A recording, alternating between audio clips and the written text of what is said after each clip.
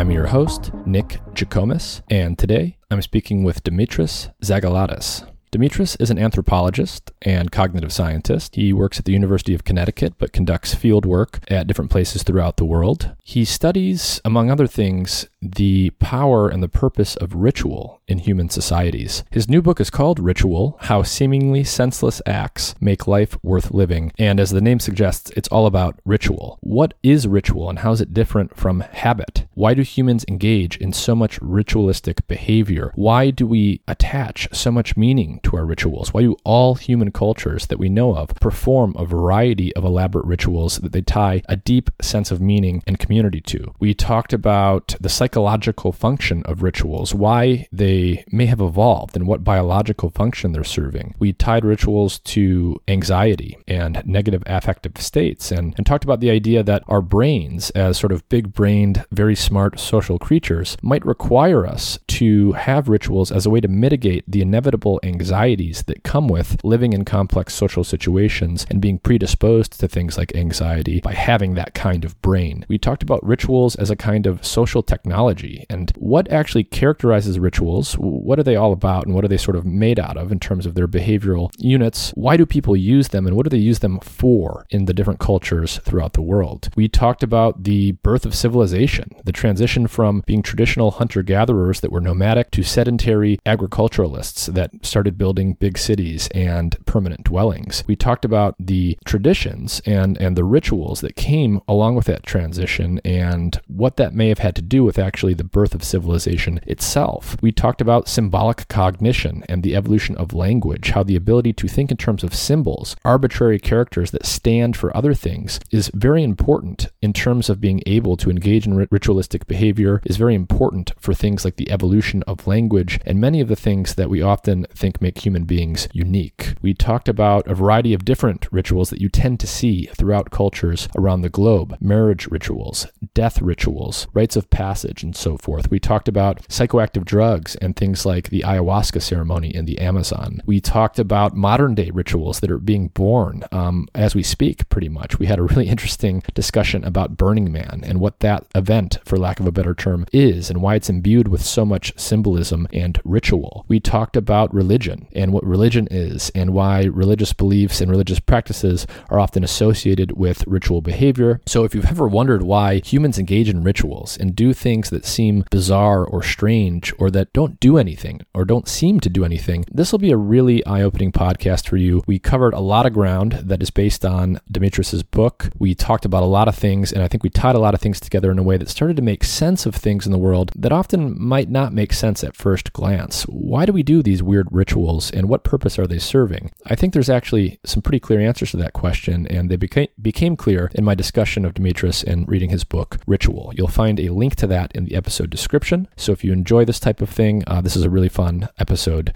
As always, if you enjoy the content on this podcast, please like, share, and subscribe wherever you are listening or watching to it. Also, please check out my free weekly newsletter at mindandmatter.substack.com. You'll be the first to know about new episodes, upcoming guests, other research and content that I'm looking at to use for the podcast, and get access to all the long-form writing that I put up for free on my Substack, which tends to tie together concepts and ideas from different episodes with the guests that I have. So if you like the topics that I cover, check out my Substack and my writing, and subscribe to my free weekly newsletter. This episode is supported in part by Athletic Greens. Their main product, AG1, is a comprehensive and convenient daily nutrition product containing 75 vitamins, minerals, and whole food-sourced ingredients with less than 1 gram of sugar per serving, no nasty chemicals or artificial anything. It's gluten and dairy-free and compatible with paleo, vegan, vegetarian, and ketogenic diets. AG1 is a quick and convenient way to supplement your diet to help ensure your body is getting the nutrients it needs. It comes in powder form, and you can mix it in water and drink it, or you can put it into a smoothie or a shake or something like that. I mix it into water and drink it with the first meal of each day, and it's super convenient. If you go to athleticgreens.com/mindandmatter, Athletic Greens will give you a free 1-year supply of vitamin D and 5 free travel packs with your first purchase. Their vitamin D product comes in tincture form, so you just take 1 drop each day. A large fraction of the population is actually vitamin D deficient, especially in winter months when we get less sun exposure, and vitamin D D is super important for the proper function of the immune system and for a variety of other things, and there's even evidence indicating that vitamin D deficiency is correlated with more severe cases of COVID-19 in those who get infected. Every time I go into the doctor each year for a checkup, I'm always told that vitamin D deficiency is very common and I should be supplementing on a daily basis. So visit athleticgreens.com/mindedmatter or click the link in the episode description. You'll get a free 1-year supply of vitamin D with your first purchase.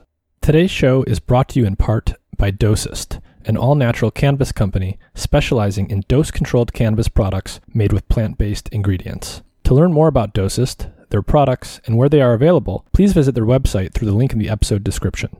And with that, here's my conversation with Dimitris Xygaladis.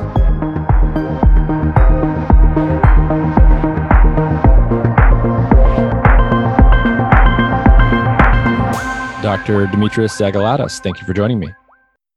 A pleasure to be here. Can you start off by just telling everyone a little bit about who you are and what kind of background you have? Yeah, I'm an anthropologist and I'm also a cognitive scientist. I'm one of those rare hybrids. I work at the University of Connecticut, where I'm affiliated with both the anthropology and the psychological sciences departments, and I run the experimental anthropology lab. Yeah, so what we're going to talk about today is going to be a lot of ideas and concepts that you explore in your new book called Ritual: How Seemingly Senseless Acts Make Life Worth Living. I read it in the past week or so. And, I just want to start out by saying I loved the book. I thought it was excellent. I've had several guests on who have a new book or just published a book on, and I usually read parts of those books. This is only the second time that I actually finished the entire book because it was just so fascinating. One of the things that was fascinating about it was, you cover a lot of ground, and there's a lot of areas where my understanding of something was pretty much turned on its head, or I started to see things from a brand new vantage point.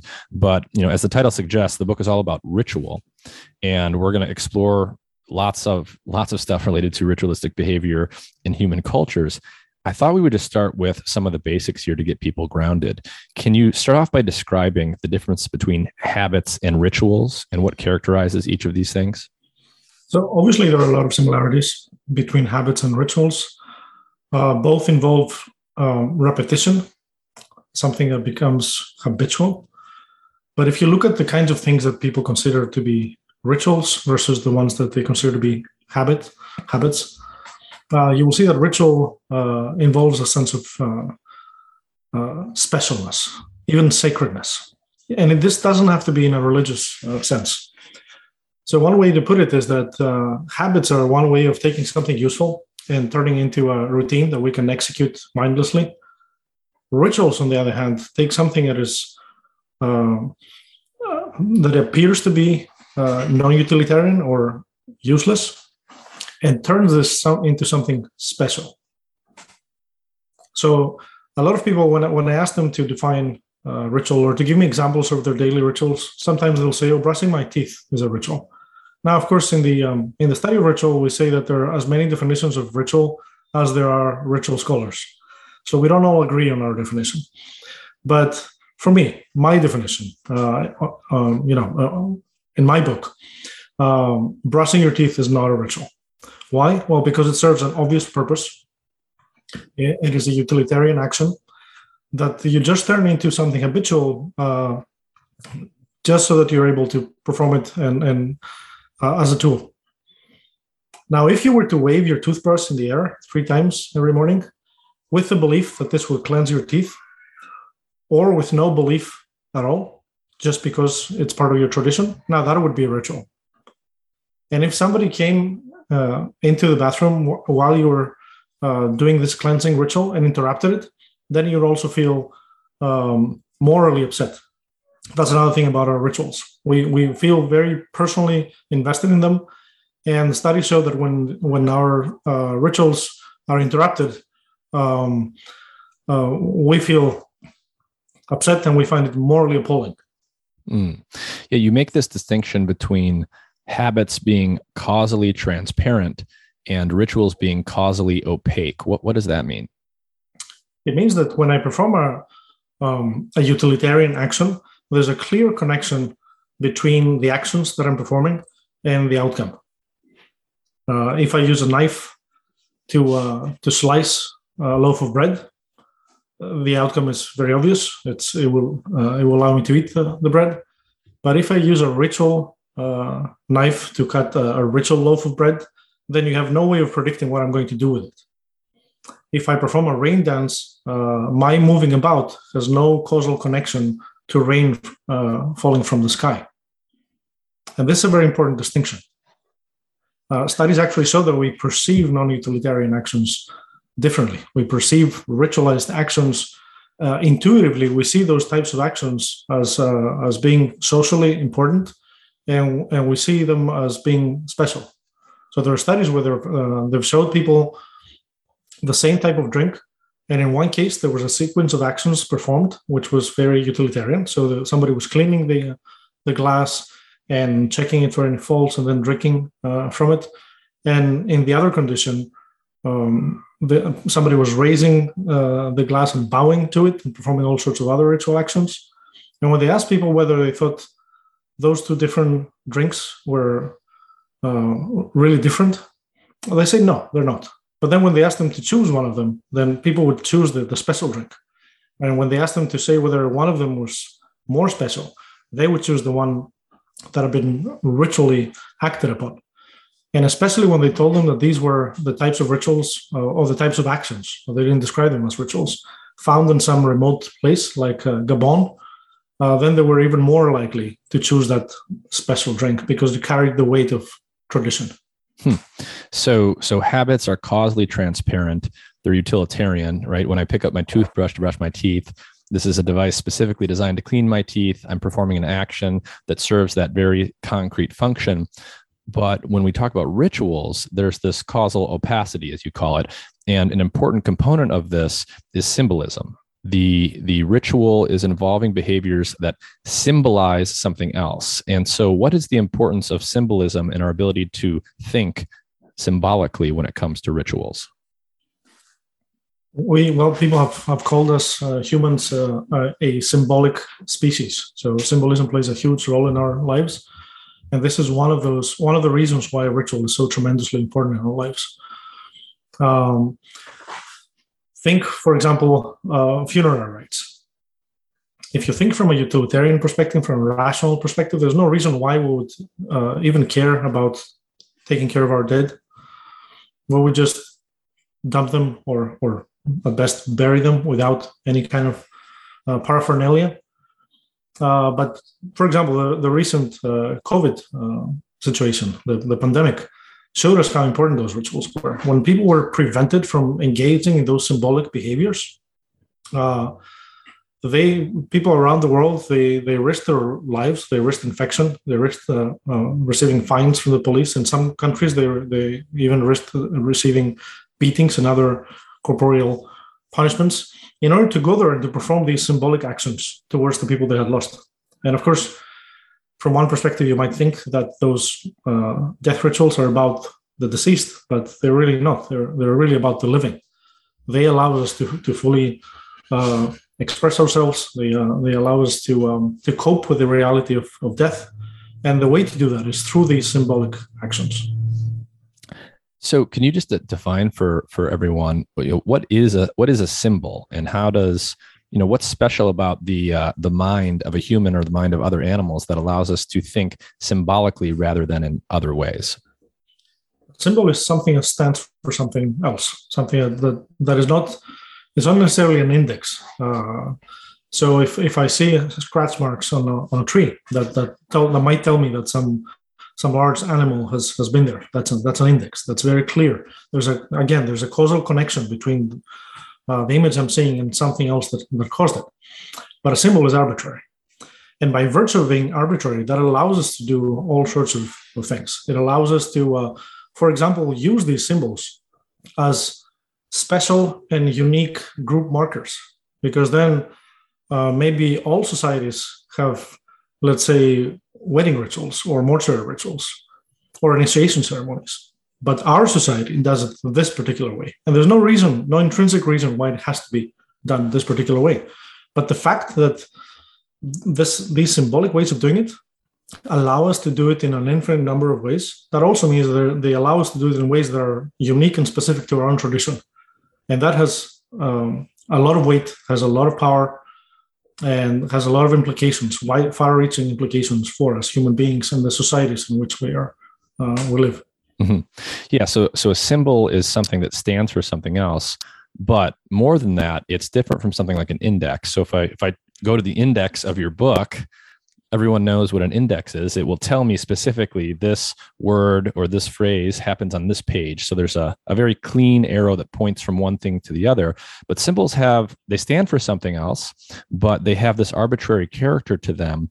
And I think this ties into things that we'll talk about. When something is symbolic, because of this arbitrariness, you really have to pay attention and focus your mind on the meaning of the symbol in a way that's very different and I think more demanding than you would for a simple index. And so can you talk about that a little bit more and start to talk about, I think you called it the 3 R's of ritual behavior: rigidity, repetition, and redundancy. What are those, and how does this tie into the ability to think symbolically? So when we look at ritual behavior across different domains, and those domains can vary tremendously. So scholars, I'm not the first one to notice this. For scholars for a long time across separate fields have noticed that there are these very different domains of behavior that have a lot of structural similarities. And those include animal behavior. They include certain conditions like obsessive compulsive behavior. They include individual ritualization, and they include cultural rituals. All of those things have some structure features in common. And those are things like repetition, rigidity, and redundancy. What does that mean? Ritual actions are repetitive. When Greek Orthodox Christians pass by a church, it's customary to cross yourself 3 times. Not once, but 3 times. That's internal repetition. A lot of rituals, there's some Hindu rituals that involve repeating a mantra hundreds of times or thousands of times. There is also periodic repetition. So most rituals will be repeated once a week, once a month, once a year, once per generation. Rituals are also rigid. There's a sense that they have to be performed in exactly the same way. So there are these patterns of actions, and those pattern of actions must not be altered. Even when they are, the general sense is that they're not, and that they shouldn't be altered. So that's rigidity. And of course, we have redundancy. And that refers to the fact that even when ritual actions resemble some utilitarian actions, let's say you're performing a purification ritual. So washing my hands is an act that has a clear utilitarian purpose, cleaning them, right? But if I have to wash my hands in the context of a ritual, sometimes I might have to do it for hours or whatever else I'm performing. They go far beyond the functional requirements of that action.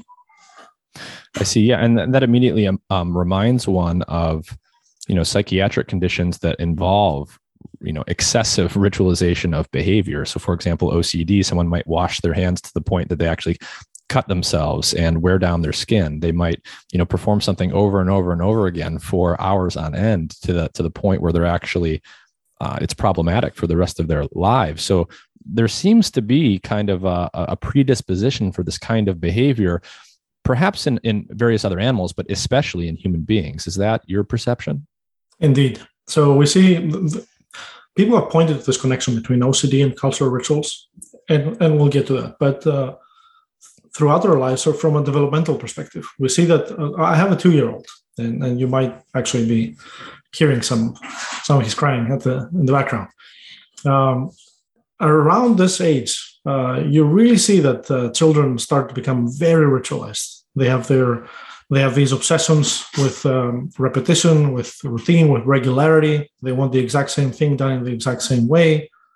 If he sees me taking my shoes in a different way, he'll just object to it. He wants me to do things in the exact same way as they should be done. And we see that this tendency towards repetition and redundancy and rigidity comes when we're very young. It will often surge in certain times that are related to anxiety. For example, OCD will surge around the time of pregnancy and early parenthood, and this might have some functional role to play. So typically, when there's a new situation, when there's a new baby, for example, or a new baby is coming, it's a pretty good idea to be obsessive with rules, especially with precautions. It's a pretty good idea to stick to what you know. You don't want to try new foods. You don't want to try new recipes. This is the time of life to stick to what you know. And we see that in other stressful situations like warfare, like illness, like sports, ritual again tends to surge. So we see both in our lifespan, so the periods in our life that ritual behaviors surge, but also in the kinds of contexts where it's really prevalent. And there's a lot of discussion about whether what is really the connection between OCD and those cultural rituals. So some people have argued that rituals are just yet another manifestation of OCD. So it's just a mental glitch. It's your hazard precaution system. So your need to make sure that everything is neat and everything is clean and that you're safe somehow misfires, and you're not getting the feedback that you've actually locked the door, and you go back and check again and again and again. So they see ritual as being a mental glitch of this sort. Yeah. Another perspective says that ritual is actually with us. It's a human universal because it fulfills deep human needs that go back all the way to the beginning, so to the dawn of our species, and that OCD is simply an exaggerated form of this. So ritualization running wild. Yeah, I mean, I'm definitely inclined towards the latter view. If you think like an evolutionary biologist about something like this, you notice that, from a developmental perspective, children readily learn rituals from others. They also spontaneously come up with their own rituals very early on in their cognitive development. And two, as you just alluded, ritualistic behavior is universal. So all human cultures have ritualistic behaviors of various kinds.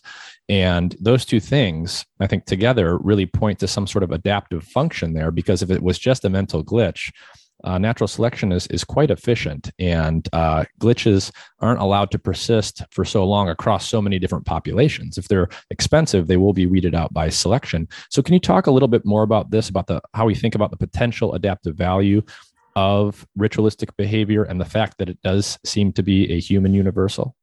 Yes. So what you described is exactly my line of reasoning. It's exactly my perspective. When we see some types of behaviors that are human universals, and they're not, anthropologists debate about human universals all the time.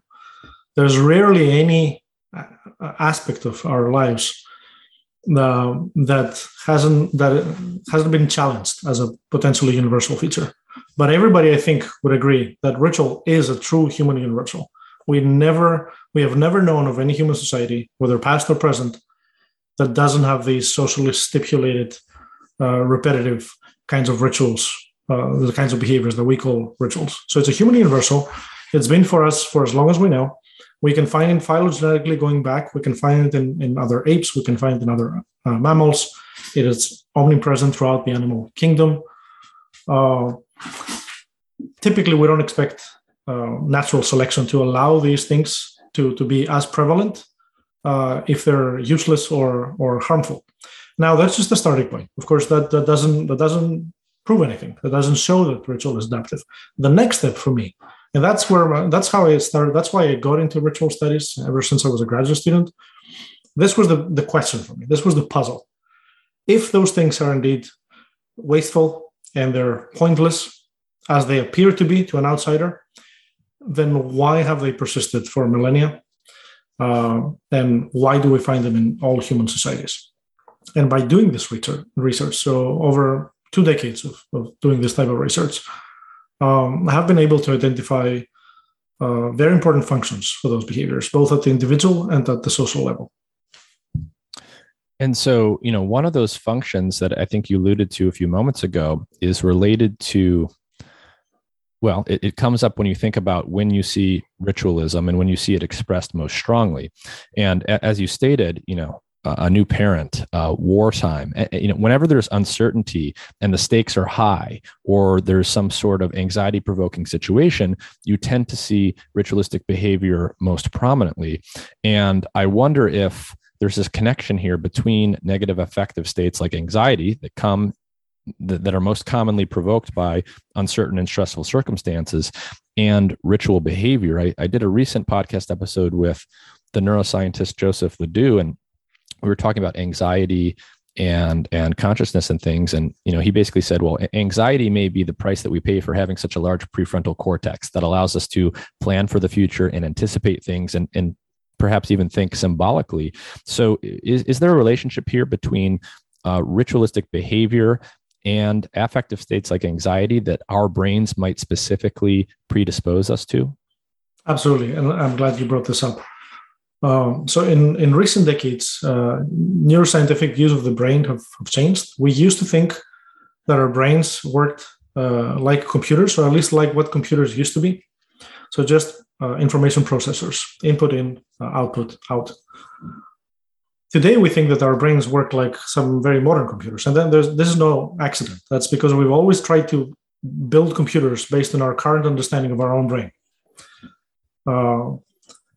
So now computers are all about prediction. And our current understanding of the brain is also that it's not just a data processing machine, it's a predictive machine. Some people call it the Bayesian brain. That means that our brain constantly tries to make guesses, to make informed inferences about the future. And it does that on the basis of contextual information, on the basis of prior information, so experience.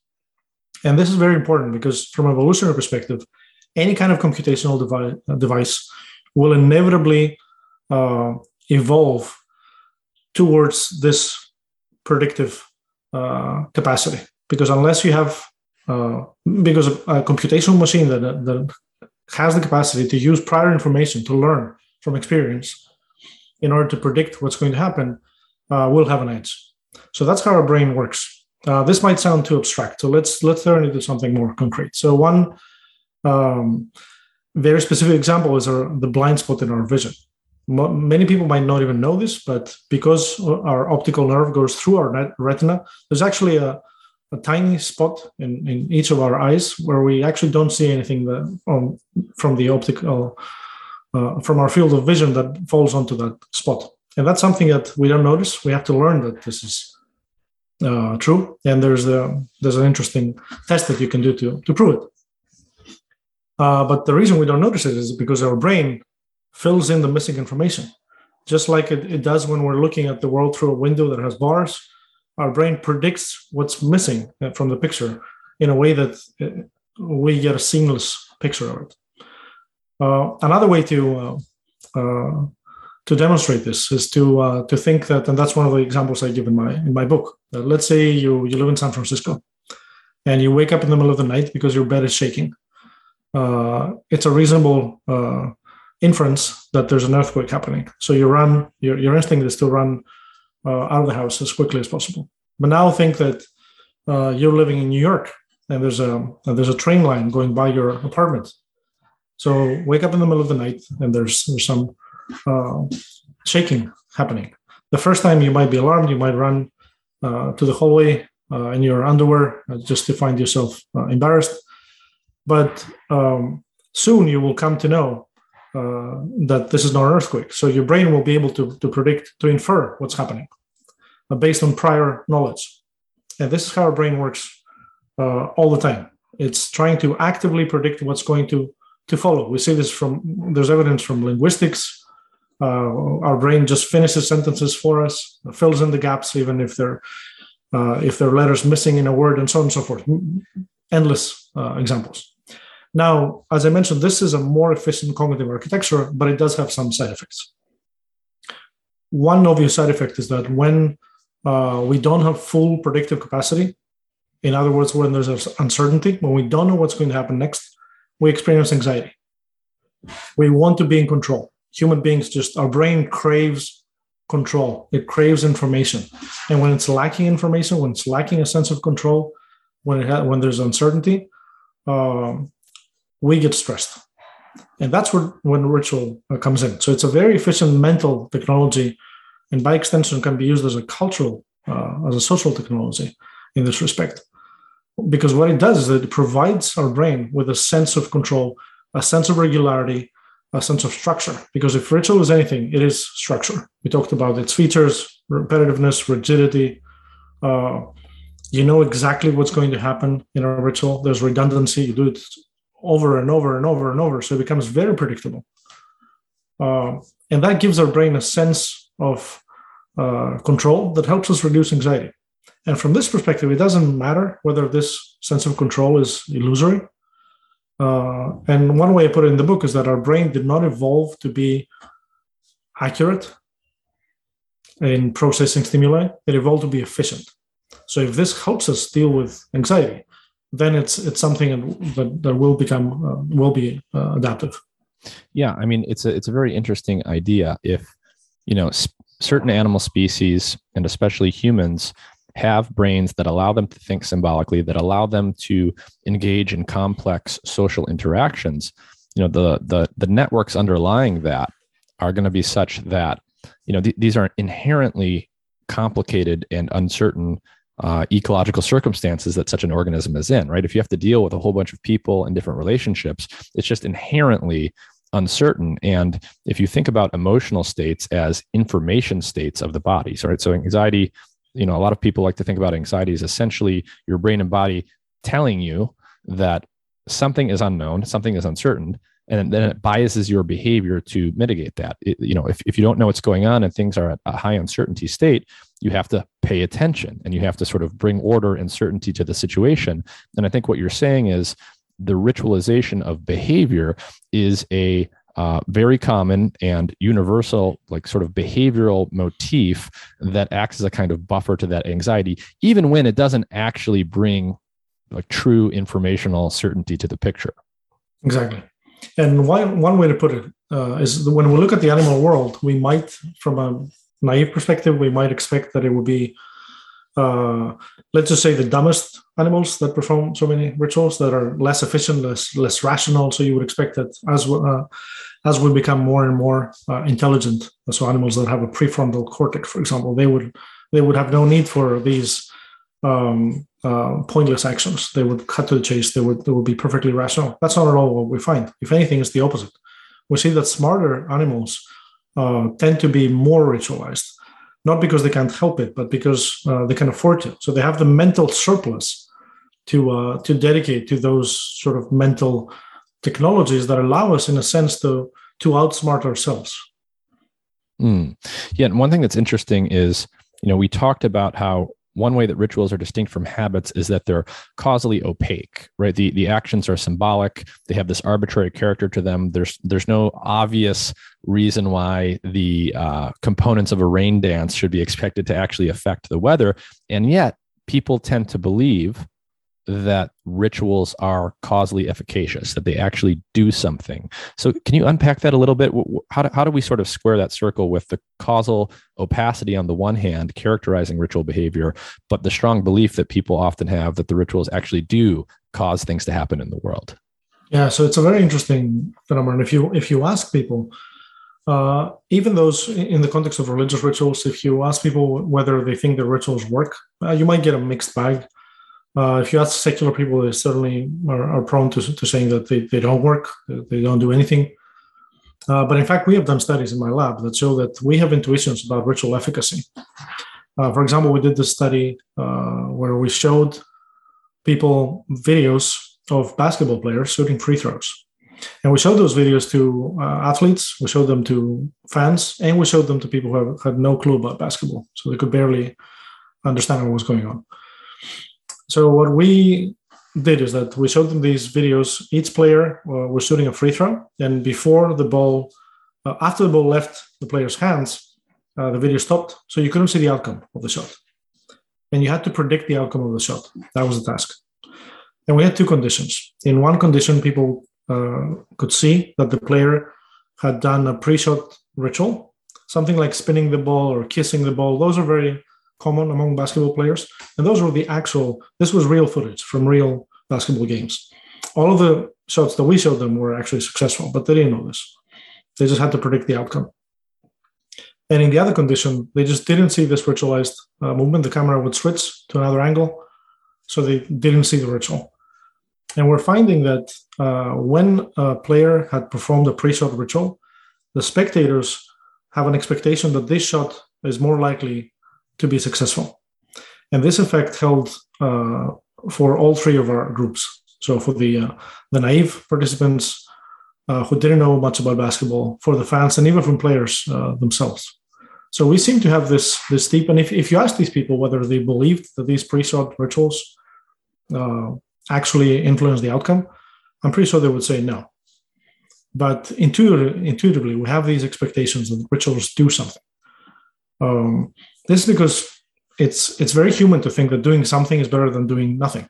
When we feel, again, it's another way of getting a feeling of control. When we feel helpless, when we're in the casino, for example, and we're gambling away our car or our house, and there's nothing that you can do about it. It's just a game of dice or the roulette, right? You have zero control. Performing these repetitive actions, and that's why we see that casino goers are one of the most superstitious and ritualized groups that you'll ever find. I mean, this is super interesting because when you think about the performance of the ritual and the fact that it has this arbitrary character. So let's take the free throw shooter in a basketball game as an example.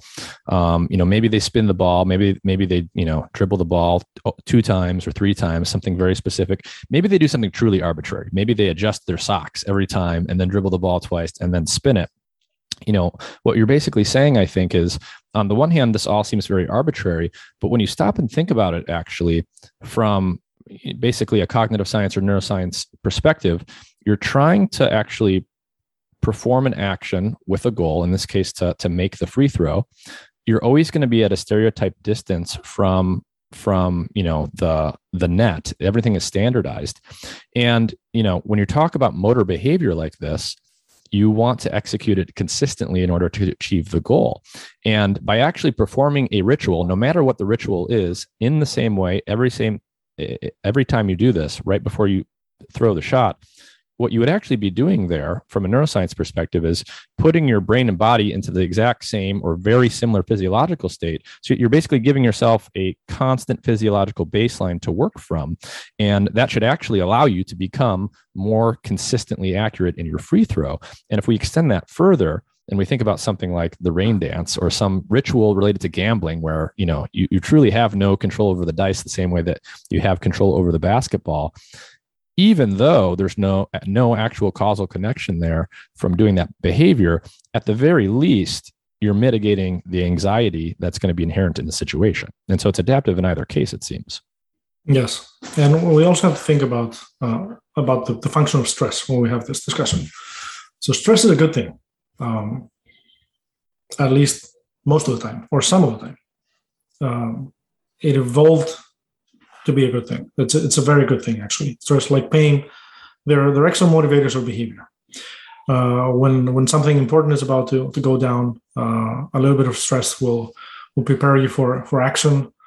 Your body will prepare if it's a fight or flight situation. Your mind will prepare. You will get this tunnel vision, this focus.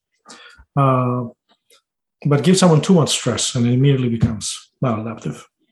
Especially and we also have to think that our physiology evolved in a context that was radically different from the one we currently live in. Our modern world is much more stressful. People live in many people live far away from their social support networks, their core family and friends. They don't have those ways of mitigating anxiety that they would have in the past. The pace of life is much faster today. Things like social media also exaggerate those stressors that would have been present in early societies. So we need, more than ever, we need those kinds of ways of mitigating stress. and ritual is one of those types of activities that can provide that. So think of professional sports, for example. That's not something that you would have seen in early human societies. You would have seen things like warfare, which can be very, very similar. So now we have new needs, new reasons to be stressed. And I think today more than ever, we rely on ritual and ritualization for coping with these situations, whether we realize it or not. Yeah, no, this inverted U relationship between stress level and performance level is very interesting. For those that don't know, the idea is that, right, you sort of want a medium amount of stress in order to optimize performance. If you're at a very low stress level or a very high stress level, it's actually going to degrade your performance. Anyone who's experienced performance anxiety has experienced their performance go down when they're too stressed out. And when we start to put some of these things together, it's really making a lot of sense to me. So if you imagine the first game of the season in a basketball season versus the championship game is inherently more stressful. And as I think you pointed out in the book, when the stakes are higher in sports, when the game is more meaningful, like in a championship game, you see more frequent and more intense ritual behavior. And it all really seems to fit together, right? If you're in the championship game, stakes are highest, stress level is going to be highest, and you're going to want more intense ritualistic behavior because you're going to move yourself from that super high stress, low performance part of the curve to that more medium level part of the curve by having the ritual actually take down your anxiety levels to that sort of middle ground where performance is going to be highest.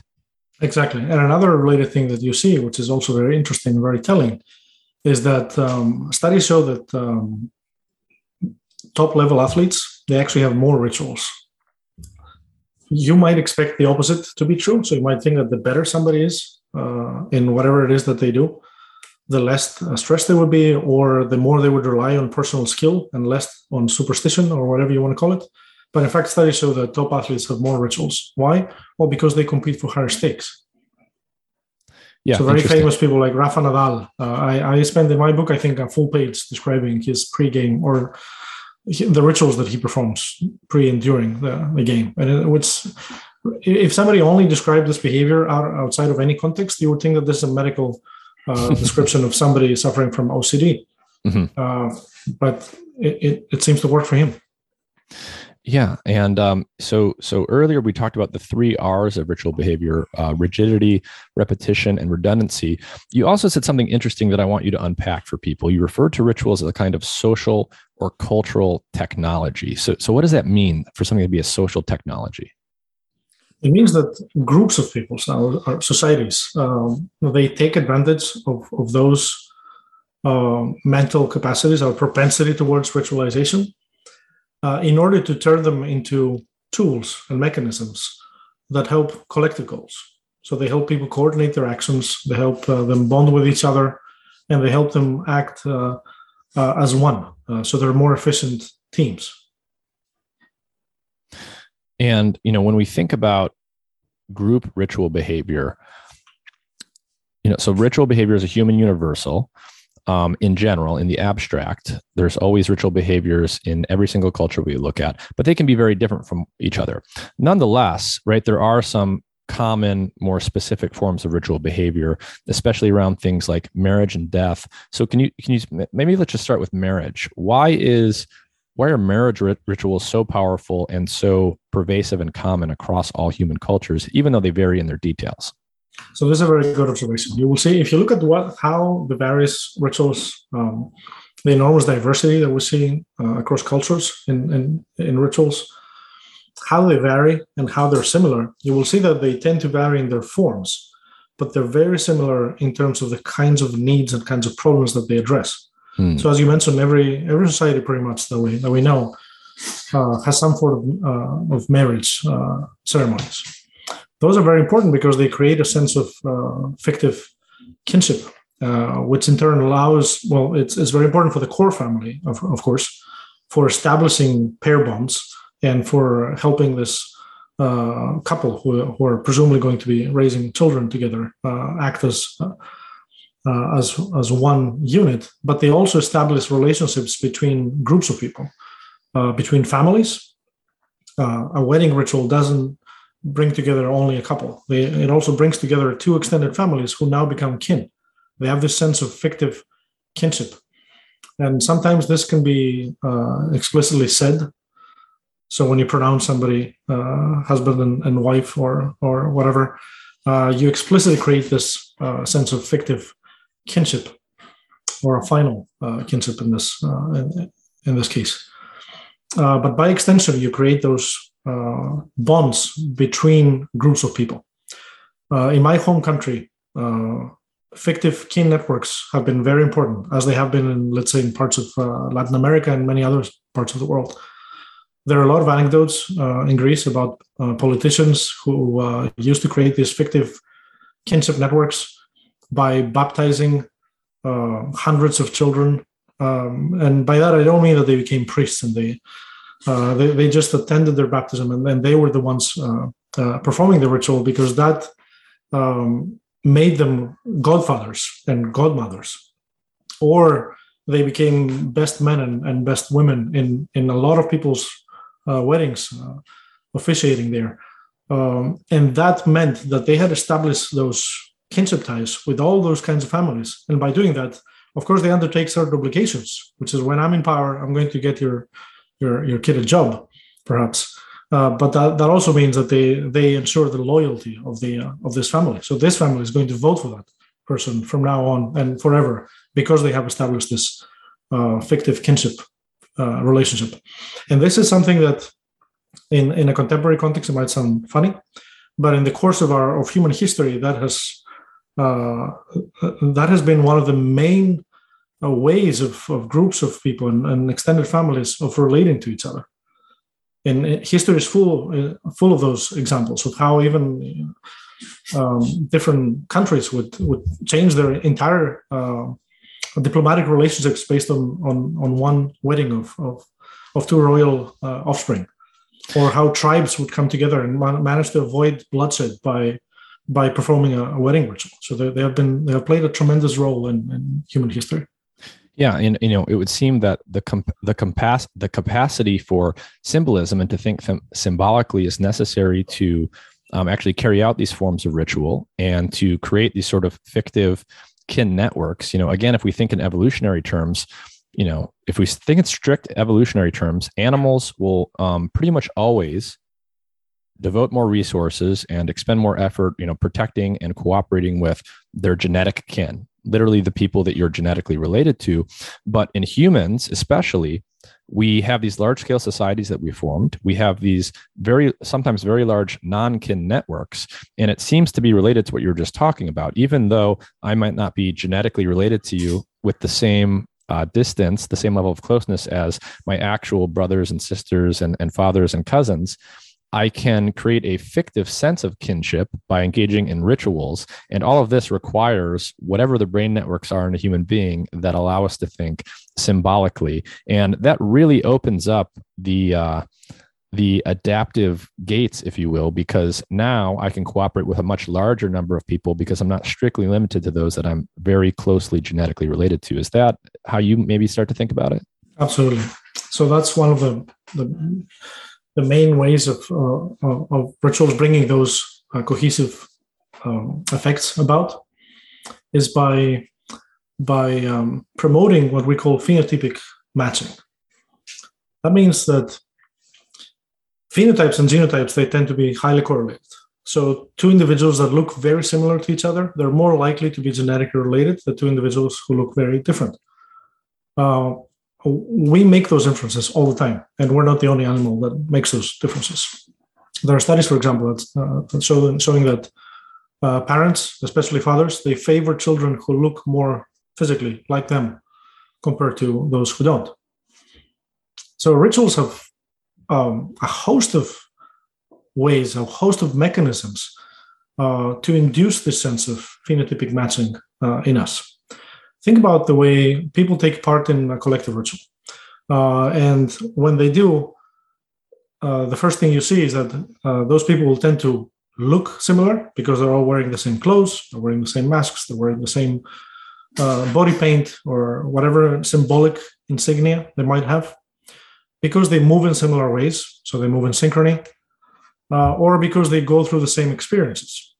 And sometimes those can be very emotionally arousing experiences. And again, the people in the course of our lives with whom we go through the most arousing experiences, so the highs and the lows, from the happiest day of your life to the biggest tragedy you ever experienced, the people you share those things with typically are your close family. So by taking a group of people through those experiences together, rituals manage to induce this sense in our minds that we are actually family. And this is why it's not an accident that you see in so many ritual traditions, people call each other brothers and sisters. Mm. Yeah, that makes a lot of sense. It's also striking that, whether we're talking about marriage rituals or death rituals or rites of passage, the rituals seem to always, not always, but often and most strongly be tied to periods of transition in life. It could be a very clear sort of pure biological transition, going from being alive to being dead. It could be a social transition, like going from being single to being married, or it could be a developmental transition, like entering adolescence and becoming reproductively viable. But what they all have in common is they're these kind of developmental social transition points, which are going to come with a lot of change and presumably a lot of uncertainty, and they're all highly ritualized. So how do you start to think about the fact that it's these sort of developmental transition points where we see ritualization the most? Does that tie back into what we were talking about previously about uncertainty and change and anxiety mitigation? Absolutely. So again, it's no accident that most human societies have these sorts of rite of passage, as they're called, that mark transitions from one stage to another. So you're no longer a child. You're now an adult. You're no longer single. You're married. You're retired. You're divorced. You're dead. Transitions tend to be long, stressful, and painful. You don't become an adult from one day to another. It's a long process. It involves a lot of uncertainty. It's one of the most challenging periods of our life, adolescence, for example, from the hormonal level to the psychological level. So what these rituals do is that they provide a clear demarcation. There's a clear passage. There's a clear moment in time where you walk into this ritual as one type of person, and you walk out as a different type of person. And this is what anthropologist Arnold van Gennep has called rites of passage. And he sees those as having three different components, three parts. All kinds of rites of passage can be seen as this. In the first part, you walk into the ritual and you shed your previous identity. You see it, and this can be done symbolically in many different ways. You move to a different place, you shave your head, you give up your hair or your clothes or your name. And then you go into a stage that is called the liminal stage. And this is the stage where you're between and betwixt. So you're neither a boy nor a man. You're neither, during a wedding ceremony, you're sort of neither single nor married. And until a child has been named in some traditions, they're not really considered to be alive. Until the proper funerary rites have been performed, somebody is not considered to be an ancestor, and so on and so forth. So that's the third stage. When you come out of this ritual, you now have a new identity. You might be often given a new name. You might be given new clothes. You might have a new title, but you're a different person. And everybody else knows that and will treat you as a different person. You come out and now you're a man. Now you're a woman. You're an adult. You're a married couple. People are not going to approach you sexually. They're not supposed to. And everything else that this implies. And so one thing I want you to talk about now is how rituals work, in the sense that, I think, we've hinted at it quite a bit, but, to what extent are rituals engineered? To what extent, are people sitting down and saying, we need a ritual for something, it needs to serve this kind of purpose, and we're going to come up with some sequence of things that people will do at this particular time, versus how much do they evolve organically? There's clearly a mix of both. And there's no doubt in my mind that people attempt to engineer rituals all the time. They do it in contemporary, let's say, corporate team building rituals, and they've done it throughout history. But at the same time, there's a selective pressure, and the rituals that will survive, they're the ones that actually make it through that pressure, through that process of selection. Every day there will be thousands of rituals that are invented throughout the world. Very few of them will survive. And a lot of the time you will see that even when they try to engineer a ritual, people, their first inclination is to find a different ritual that has already worked in some context, to refer to a particular tradition. And even when they make something, they make up a new ritual, they will often intentionally try to tie it to tradition, to make it look like it's older, to give it this gravitas that the tradition has. But for the most part, I think that the rituals that we see around us today, they might be just slight variations of rituals that have survived for thousands of years and have been selected through a process of cultural selection. Yeah, so I think what you're saying is that, yes, we engineer rituals all the time. We consciously put them together, at least to some extent, and this is quite common. But there's a selection process here, and again, by analogy with biological evolution, right? The way it works is evolution creates an overabundance of things. There's variation in that abundance, and you don't know what's going to work ahead of time. You just have to use it, and you weed out the things that don't work through a natural selection process, and you retain the things that do work. So I think what you're saying is we engineer new rituals all the time. Most of them don't really make the cut. They don't do the thing that we need them to do. They don't have the adaptive value that some rituals do. And so there is this organic selection process, and you end up with rituals that persist that kind of do have this arbitrary character because we didn't know which ones were going to work ahead of time. Yes, absolutely. And you can see this in many different domains of life. Right? I'm sure that if you look at how different culinary recipes work, what are some of the most popular dishes around the world? Of course, at some point, every recipe has been engineered, but then only the ones that are the most popular will survive. And so I think, this is starting to bring me to thinking about, okay, when we think about the birth of new rituals and we think about the selection of ones that work, and we think about where rituals come from and how they manifest in different kinds of societies, right? So large scale, sedentary, agricultural society, what we typically call a modern civilization. And then you can also think about them in the context of traditional hunter-gatherer societies. And this was a fascinating part of the book for me because this was one of those places where my understanding of certain things got turned sideways or even completely upside down. So when we think about the transition from hunter-gatherer to agricultural societies, small bands of people, living off the land in relatively small groups, and then the large-scale societies that we call modern civilizations, characterized by agriculture and very, very large numbers of people and farming and all of this, the standard view that I think most people have is, well, civilization's an improvement, right? Things got better. When we went from being nomadic, traditional hunter-gatherers to sedentary farmers who could create surpluses of food and raise animals and create what became modern civilization, well, obviously things got better.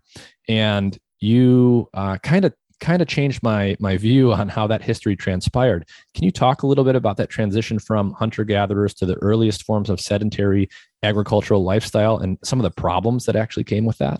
Yes. So one of the things to note here is that you often hear the phrase evolution has no foresight.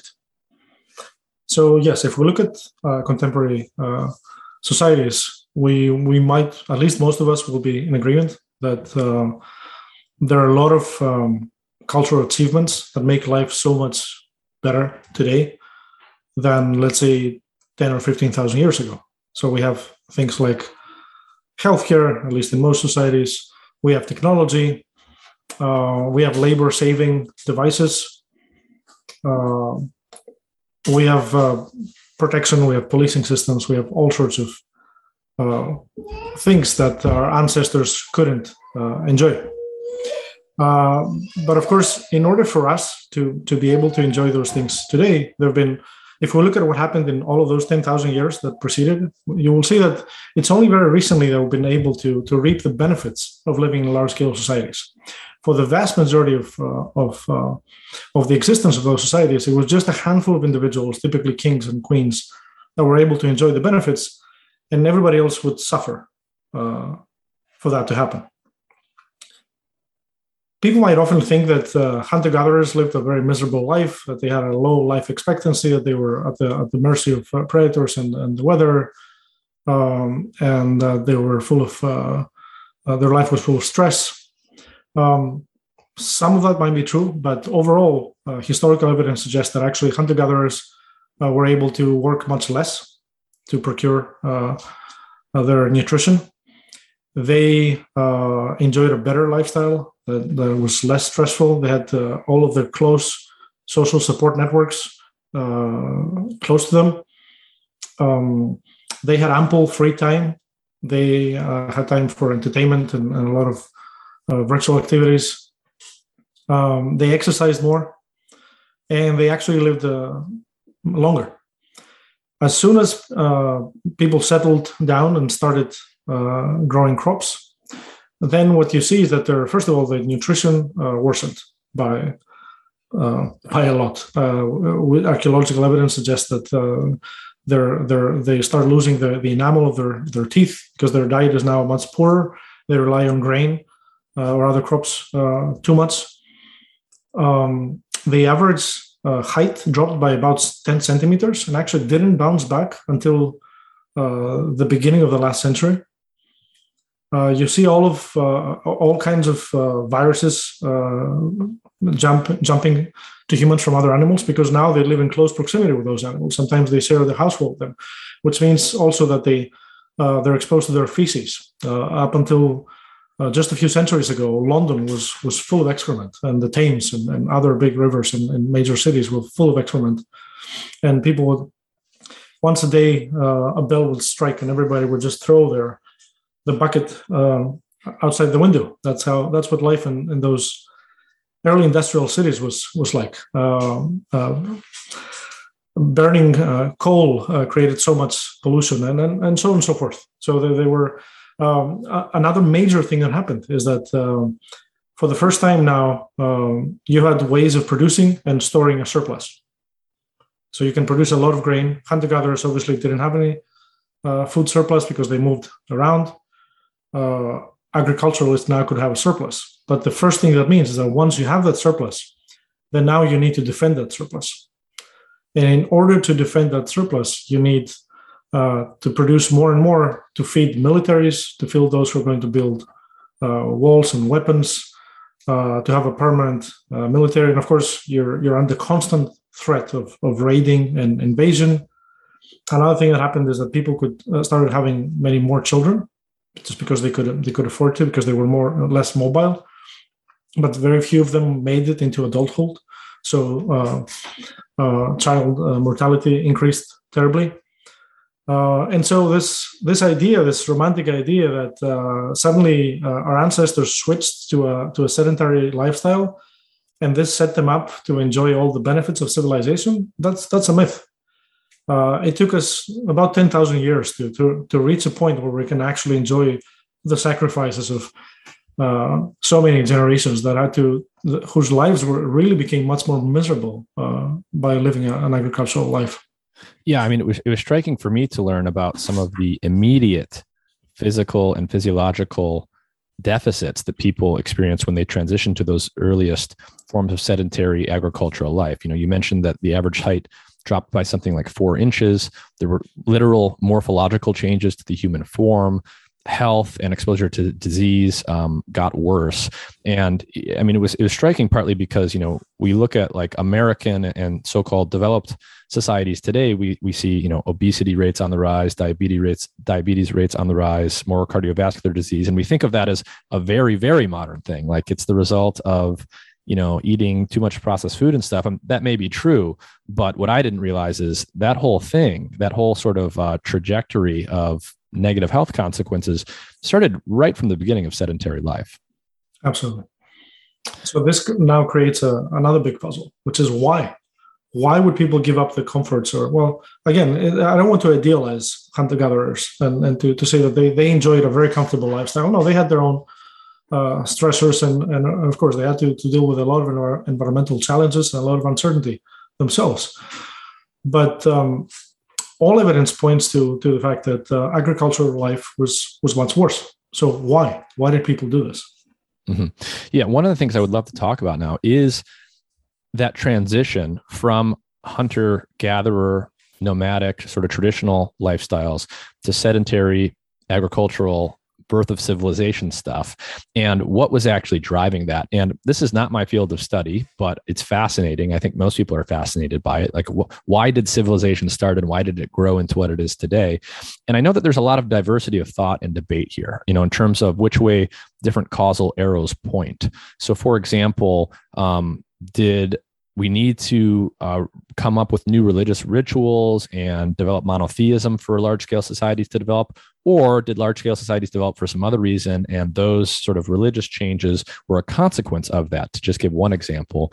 And at this part of the book, you quote a man named Klaus Schmidt, who takes an interesting view on this. And the quote that I loved is, he said, "First came the temple, then the city," implying that there was some kind of group, ritual, religious thing that happened that enabled civilizations and cities to grow only after that first step happened. And I would love if you could unpack that quote for us and perhaps talk about that in the context of Göbekli Tepe. Yes. So the established wisdom for a long time has been that it was the material base that came first, and all of these other higher things followed in the transition towards a sedentary lifestyle, meaning that nomadic populations at some point figured out that by growing their crops and staying nearby to tend to their crops, they can have a surplus of food, and therefore they can prosper.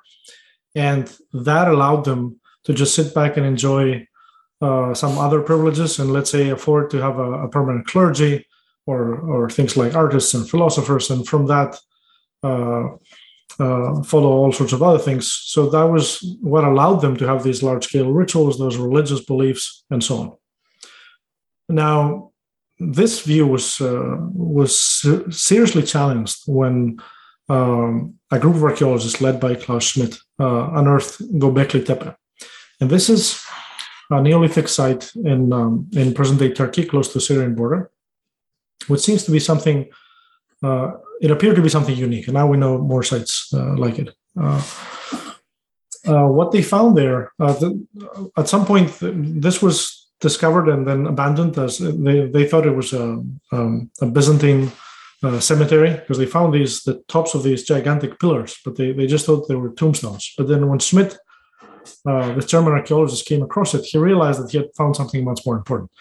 So what happened in this site is that you have at least 20 large circular sites that could be described as temples, and each one of them has these T-shaped pillars that are just enormous. Each one of them can weigh up to 20 tons.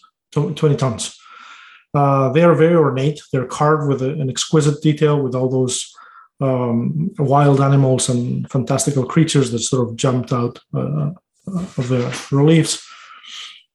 This was clearly a monumental site. It was clearly a ritual site. The amount of work and effort that went into building this site is just mind-boggling. People had to. These are monoliths that would have required hundreds of people to work in order to extract them from a nearby quarry and transport them there and build this site. This site is the oldest human structure known. So it's about 12,000, maybe 13,000 years old. So it predates the pyramids. It's 3 times as old as the pyramids. It's twice as old as Stonehenge. It predates any other structure that we know, not just religious structure. And the most important thing about it is not the monumental architecture. It's not the beauty of the carvings. It's not the size. It's the date and what's happening around it, which is not much. Because this site, as far as we know, at the time, there's no permanent settlement anywhere near the area. So it appears that this site was built by nomadic populations. It was built by hunter-gatherers who would travel hundreds or even thousands of miles to visit it. So Schmidt says that there are people coming all the way from present-day Israel and Jordan on pilgrimages to visit the site and perform those collective ceremonies that they would have been performing in that site. And it's only about 500 years later that we find in the same area the first evidence of agriculture. So people are starting to corral animals and plant some crops. So Smith's idea, which is it's a really radical idea, is exactly what you said, is that first came the temple, then the city. Now, if this is true, that changes everything we thought we knew about human history. That means that it wasn't permanent settlement that allowed for these large-scale ceremonies to happen. It was the other way around. It was this motivation. It wasn't hunger for food that led people to settle down. It was thirst for ritual. So people were visiting those sites from long distances, and eventually they became so large that they had to support not just the many pilgrims, but they also had to support some sort of clergy. So then cities will build around them to be able to sustain those large-scale rituals. Yeah, and obviously all of the know-how and all of the behavioral and cognitive capacity to build something like a civilization must have basically been there already when they were building these monumental structures at Göbekli Tepe. Absolutely, there's evidence of art and ritual way before that, for as long as our species goes, and substantially farther back. So we're basically talking about before permanent dwellings, permanent cities and civilizations formed. You had these monumental places that were steeped in ritual, like Göbekli Tepe, and no one lived there permanently all year round, at first at least. You had probably bands of hunter-gatherers that lived separately for part or most of the year, and they would periodically come together, I would guess, at certain times of the year that they thought were special. And so the idea is just you have these separate bands periodically coming together and then breaking apart, and coming together and breaking apart. And at one point in the book, someone comes up, you reference a lot of thinkers that have thought about these things throughout history, and a lot of them come up at multiple points. One who comes up at several points in the book is Emil Durkheim, the sociologist. And you talked about the observation he made in his time that Aboriginal societies and hunter-gatherer societies often had these kind of two phases of life. They would live in the small bands and do the normal stuff of life and engage in all their habits related to getting food and raising children and surviving. But then periodically, they would come together, many bands, and they would engage in these larger scale ritualistic behaviors. So can you talk a little bit about who Emil Durkheim was and what that observation is and how it ties into what we were just talking about? Yeah, so Emil Durkheim is this French sociologist who's seen by many as the founder of sociology, but also one of the founding figures in anthropology. And he talked about a lot of interesting things that come up in the book, as you said. But one of them is this distinction between the sacred and what he called the profane. And for our purposes, we can simply call the profane, we can call the secular. But he talks about these two different phases of life, and this can apply to our existence as well. Everyday life consists in two different spheres. So there's the profane, well, let's call it the secular, where we just go about doing menial things and just providing for our families who work, and we commute and we do all these mundane things that don't have any deep, meaningful sense for us. But then every once in a while, people get together and they perform these ceremonies. So for us, this might be attending a concert, or going to a stadium, or spending Thanksgiving with your family. If you think about it, some anthropologists might argue that the only time that a family, an extended family, is truly a family is during the performance of certain rituals. Now, the only times you will see your extended family all together, it will be at some wedding, at some funeral, at some graduation. It's one of those rituals. And this goes way back. So for Durkheim, early human societies would have these, they would hunt and they would fish and they would gather, but then every once in a while, the whole tribe would get together, gather presumably, we can imagine, around the fire, and start singing and dancing and perform these high arousal rituals. And this was the only time where the group would cease to be individuals and they would feel like one. They would feel like a proper group. And that for Durkheim is fundamental, not just for human evolution, but also has great implications about the emergence of religion itself. Because for Durkheim, and I agree with him on this, ritual comes first and ideology follows. In many branches of psychology, we kind of take it for granted, although it's not properly stated out there explicitly, but we seem to take it for granted that we act because we believe. We held certain beliefs and attitudes, and thereby we act upon the world on the basis of them. Durkheim says that very often it's the other way around. First, we act in the world, and by acting, we produce inferences about our internal states, about who we are as individuals and who we are as members of groups. So our personal and collective identities are forged through participation in those collective activities, like who we go to school with, who we dance with, who we participate in rituals with. And from that follows ideology. So if you don't have those group rituals, you can't have ideas about a group or a nation or a club or whatever it is. Yeah, I mean, I'm fascinated by this idea that rituals are powerful in the sense that they are literally changing our physiological states, and they're literally, in many cases, psychoactive experiences. They change how our mind is in the moment we're participating in the ritual compared to the more ordinary modes of life, right? So again, the distinction between the sacred and the profane. When we're engaged with the sacred, when we're engaged in these communal ritual behaviors, it literally changes our physiology, and it literally has psychoactive effects. And I would love for you to talk now about how we actually study these things and start to understand what's going on physiologically when people engage in these group rituals. And a great episode in the book on that was your studies of heart rate synchrony in people engaged in these firewalking rituals. So can you walk people through that and how you actually conducted that type of study? Yes. So this type of study was designed specifically to test some of Durkheim's claims. For about 100 years, anthropologists have been talking about this feeling that they call collective effervescence. It comes from Durkheim himself, and he describes how people would come together and participate in those collective ceremonies. And he said something like, just by virtue of being together and acting together, people feel like they act as one and they feel as one. And he described collective effervescence as this feeling of electricity that permeates the members of a group when they come together to enact those rituals. You might have experienced this when going to, let's say, a sports stadium, chanting together with 50,000 people. You might get goosebumps at the back of your neck. That's collective effervescence. Or when you dance together at a concert with a large group of people, and you experience this as a transformational, sort of ecstatic moment. If you take part in a massive demonstration and you're marching for a common goal and you're all chanting together, again, you might get goosebumps. That's the kind of feeling that Durkheim had in mind. And that's the kind of feeling that, for him, transforms individuals into a single entity. So it's a feeling of oneness and togetherness.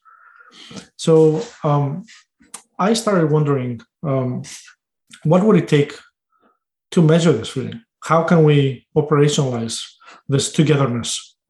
And that means, how can we turn it into something we can actually measure conceptually? And at the time, I was at Aarhus University, so I met up with a group of people from various different disciplines, and we put together a team, and we went to a small village in Spain where I was doing fieldwork called San Pedro Manrique. And in that village, this is a 600 people community, and there's this one amphitheater at the top of the hill, which can host 3,000 spectators. And this has been built specifically to host this one ritual that takes place once a year. And this is a firewalking ritual. People will build a large fire made of oak wood, and we measured the temperature there. It was enough to melt aluminum. It was about 1,200 Fahrenheit. And it takes several hours to burn into a bed of coals.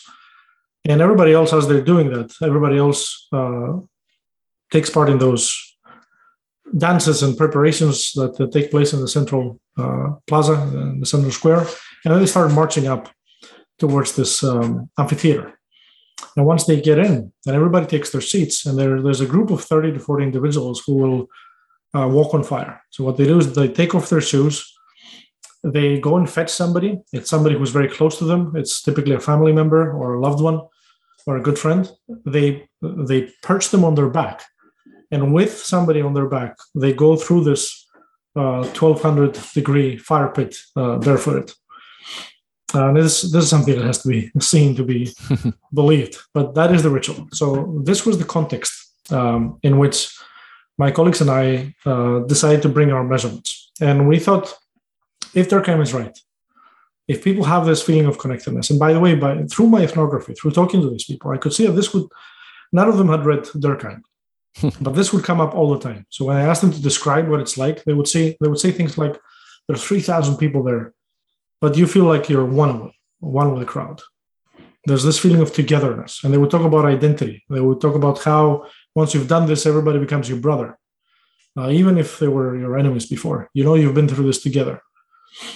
So it was this feeling of oneness and togetherness that we wanted to quantify. And we thought that if this is truly something that happens, it should leave a signature at the physiological level.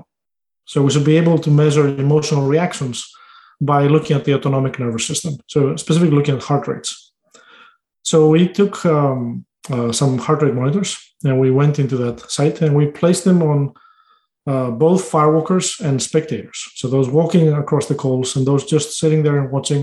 People were involved in different activities as well. And we thought that if Durkheim is right, then we should see that their heart rates would synchronize.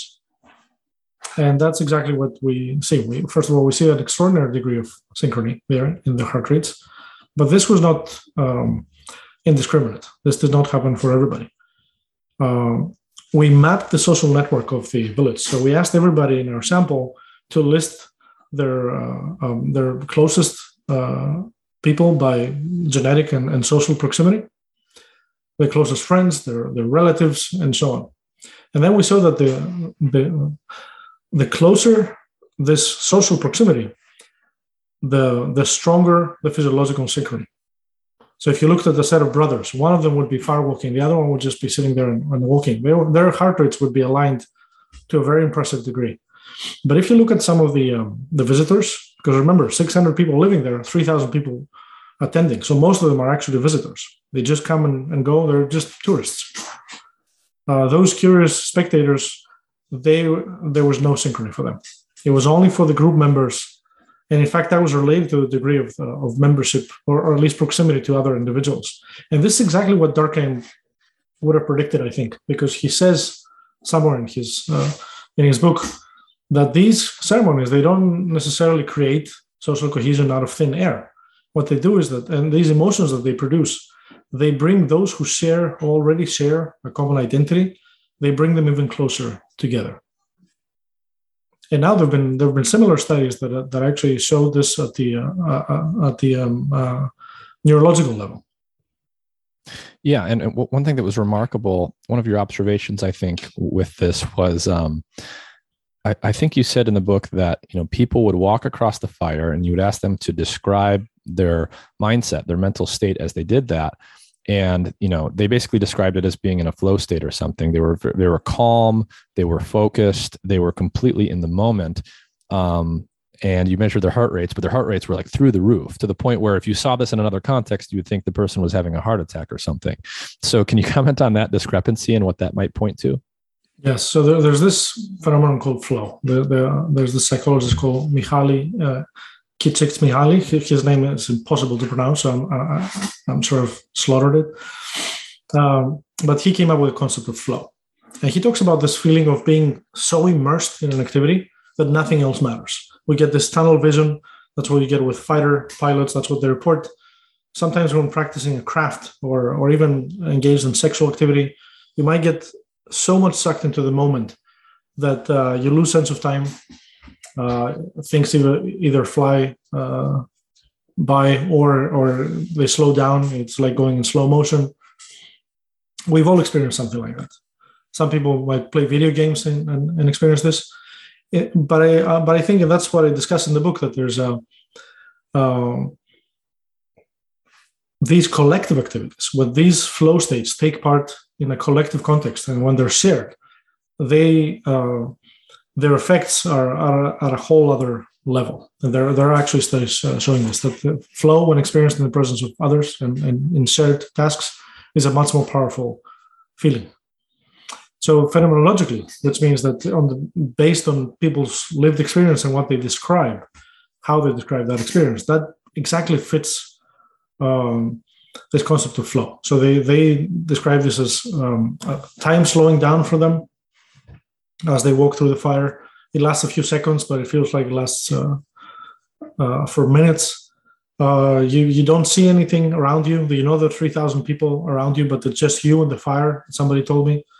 I actually did the firework myself, and that was exactly my experience. Even though I was not a local, time slowed down for me, and I had this tunnel vision effect as well. And then, of course, all the physiological arousal, even when we don't actually realize it. So one of the interesting things that we found in Spain is that people, when I asked people to estimate their own physiological arousal, and they knew what I meant because they were wearing heart rate monitors. Everybody in my sample said it was the calmest I've ever been. So it felt like a meditative state, which is another point that sometimes hyperarousal and hyperarousal in the context of rituals can have similar effects. But our measurements found that some of them had 220 beats per minute. Those were levels that I never thought were possible, wow. 240. 80% of them crossed the medically accepted level of arousal. So those were heart attack levels. And they felt as calm as ever. So yeah, you can get these profound physiological effects, and they're bundled up with these profound psychoactive effects. People go into these mental states that they just don't ordinarily go into. I'm fascinated by the fact that, participation in these group rituals has these physiological effects, including psychoactive effects.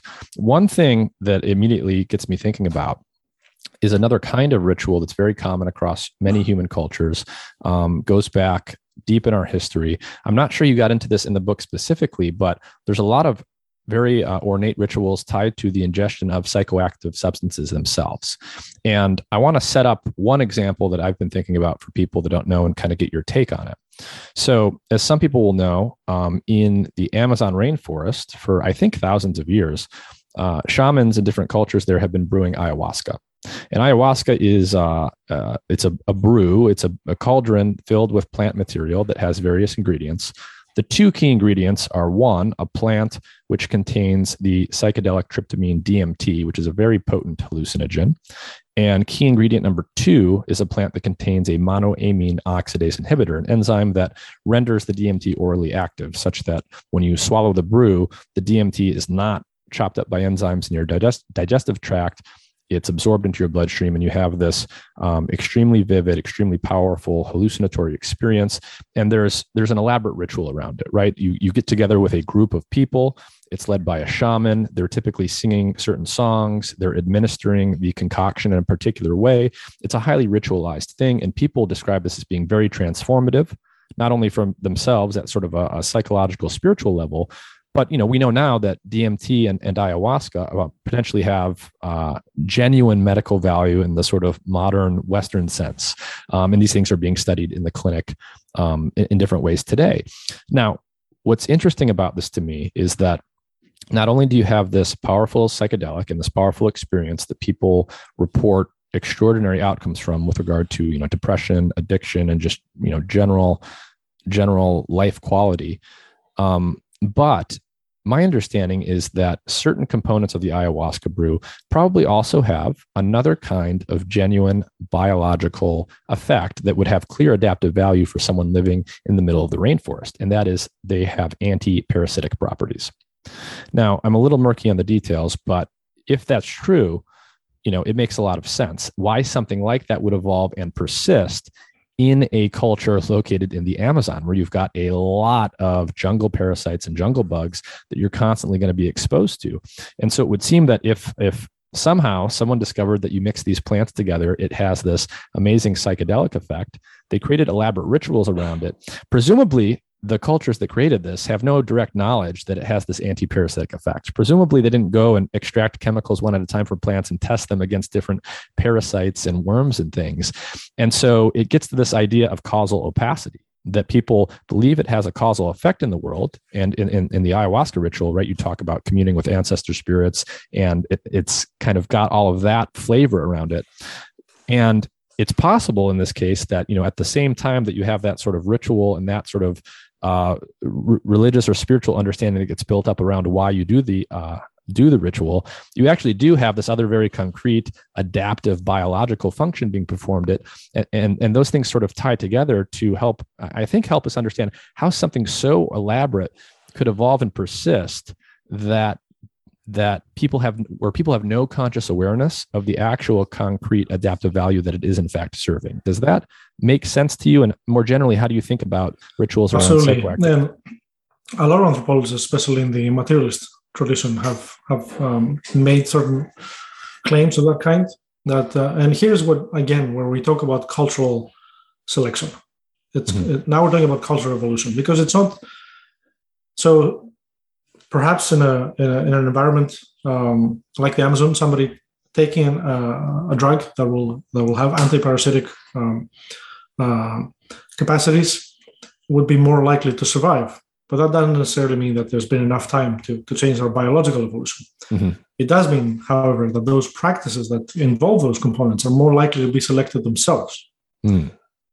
Similarly, if you live in the Middle East, some anthropologists have argued maybe it's not keeping pigs, it's not the most efficient way of farming, or maybe there are health issues involved with parasite transmission. So a taboo against those consuming certain foods is the same principle.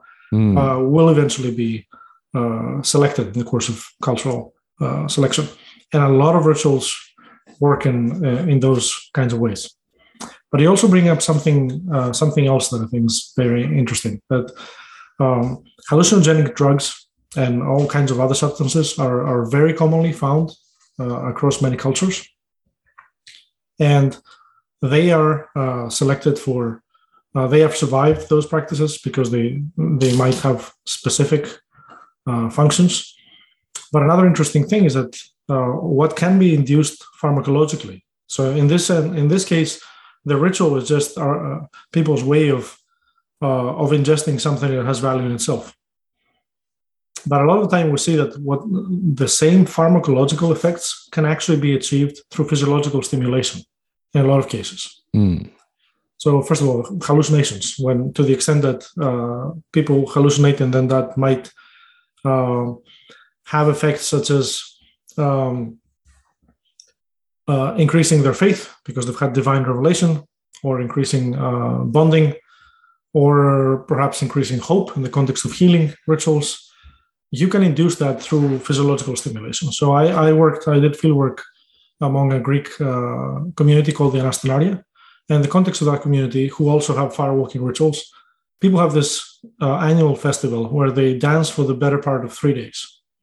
So it involves a lot of exhaustion. They dance for a couple of hours, they stop, they dance again. Some of them collapse on the ground, then they'll pick them up and they'll continue. They'll go to bed, and then the next morning it's the same again and again. For 3 days, they keep dancing under a lot of heat. This is May 21st in a continental Greece, where it can be brutally hot in a closed space. And by doing that, a lot of them experience hallucinations. So a woman was telling me that she looked up and the ceiling was gone all of a sudden, and she saw the angels singing the great doxology.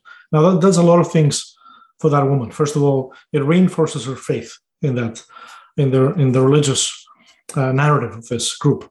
But also a lot of people who are attracted to those rituals, it has been documented that they tend to suffer from specific types of maladies. A very common type is depression, anxiety, and other types of mental illness. People who are drawn to these rituals, and I found this in other contexts as well, in Mauritius, for example, people who suffer from those types of inflictions, they are more likely to take part in these very intense rituals. And in another study, we actually documented that those who do, they derive greater benefits. And the more intense their participation, the more intense this physiological stimulation, the more pronounced these benefits are. Yeah, and switching gears a little bit, one of the things that I thought was fascinating in here, and that connects into some other books that I love from some other people, is the relationship between pre-linguistic ritual behavior and the evolution of language itself in human beings. So one of my favorite thinkers on the subject, who I had on the show on episode 20 or something like that, is a man named Terence Deacon, who I'm sure you're familiar with. But if you haven't listened to that episode and you're listening, I highly recommend that one. I think it will pair very well with this discussion we're about to have. And his book is called The Symbolic Species, one of his books that he wrote many years ago. And he essentially argues that our capacity for symbolic cognition was one of the key prerequisites for us to actually develop and evolve language as we know it today. And he talks a lot about, what symbolic cognition is and how that's tied to different aspects of brain development and brain evolution. He talks about how certain human rituals, I think one of his favorites to talk about here is marriage, might be tied to or might have actually helped to bootstrap the evolution of language. And so on the subject of how language evolved and how it relates to things like behavioral rituals and group rituals, I want to read this quote from your book, Dimitris, and then kind of get your take on the evolution of language. So at one point you write that biological anthropologists suggest that group ceremonies could have played a key role in the transmission of cultural knowledge in pre-linguistic societies.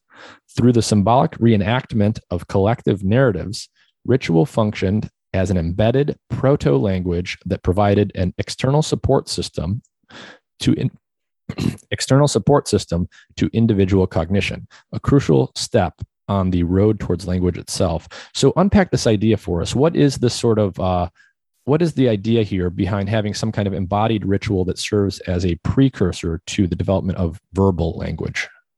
Yeah. So if you look at this passage that you just read, I think that there are a couple of notes there that take you to the back of the book. And I think Terence Deacon is one of the people I cite there. And the other one is Merlin Donald, a Canadian neuroscientist. They have proposed similar ideas about the role of ritual in the evolution of language. Now, we talked about the symbolic value of ritual. And of course, to be able to have language, to be able to have these arbitrary signals, arbitrary notes, or whatever you want to call them, things like words that stand for something else, you need the capacity for symbolic language. But before you develop that language, a more straightforward way of doing this is by acting. And we talked about this idea that we act first, and by acting, we come to embody certain states. So a very simple way of thinking of that is that I can tell somebody I love them, or I can just go and hug that person. And that conveys, and that act of hugging somebody might be actually much more powerful for somebody who's not a robot, who's a human being. You might be able to convey many more things that can be said with 2 words. Similarly, if I wanted to show that I'm part of a group, I could stand up and make a speech about my allegiance to that group, or I could just take part in a long ceremony where I dance together with this group. And everybody wears the same insignia. We paint our faces. We wear the same clothes. We engage in the same actions. And by doing all that, we convey to each other that we're committed to this idea that we are all as one, that we are members of this team. There's a lot of things that can be conveyed without the use of words. And I think ritual is one of the most efficient ways that would have been available to our ancestors before the emergence of language. Yeah, so I guess the idea here is we would have had symbolic rituals. Maybe there were marriage rituals. Maybe there was something else. But people were literally acting in them. They were performing certain acts and certain behaviors. It was all imbued with symbolism, and there's some kind of narrative arc to whatever the physical act of engaging in this ritual was. And the sort of units of symbolism in those physical acted out rituals may have potentially literally been the precursors to what became spoken words. Yes. And something else you might have seen in those rituals is the role of rhythm, for example, dancing together, our capacity for rhythm, which it's incidentally, it's something we share with birds. And incidentally, birds are the other type of animal that is so highly ritualized. So our capacity to follow rhythm, to dance with each other, and to perhaps begin humming with each other, and a form of proto singing. That's also another precursor to language, both in terms of allowing us to develop the sorts of vocalizations that we need for language, but also our ability to track rhythm and to mimic, to imitate, to follow all of those things. So imitation is another key aspect of ritual. That's what Marilyn Donald talks about. That's what ritual essentially is. Performing a cultural ritual requires the ability to imitate very precisely the actions of other people, and you need that ability also to develop language. Yeah, I think language and rhythm and music are other really interesting potential human universals, and it strikes me that I think music and dance are common in some form to every human culture that we know of, and they're often tied to these other ritual acts. They're often, right, you dance at a wedding, you sing songs at mass and in other religious settings, and all of these things are tied together, and it's probably not a coincidence that the literal cadence and rhythm of those acts is tied to the cadence and rhythm of spoken language that we see as unique to humans.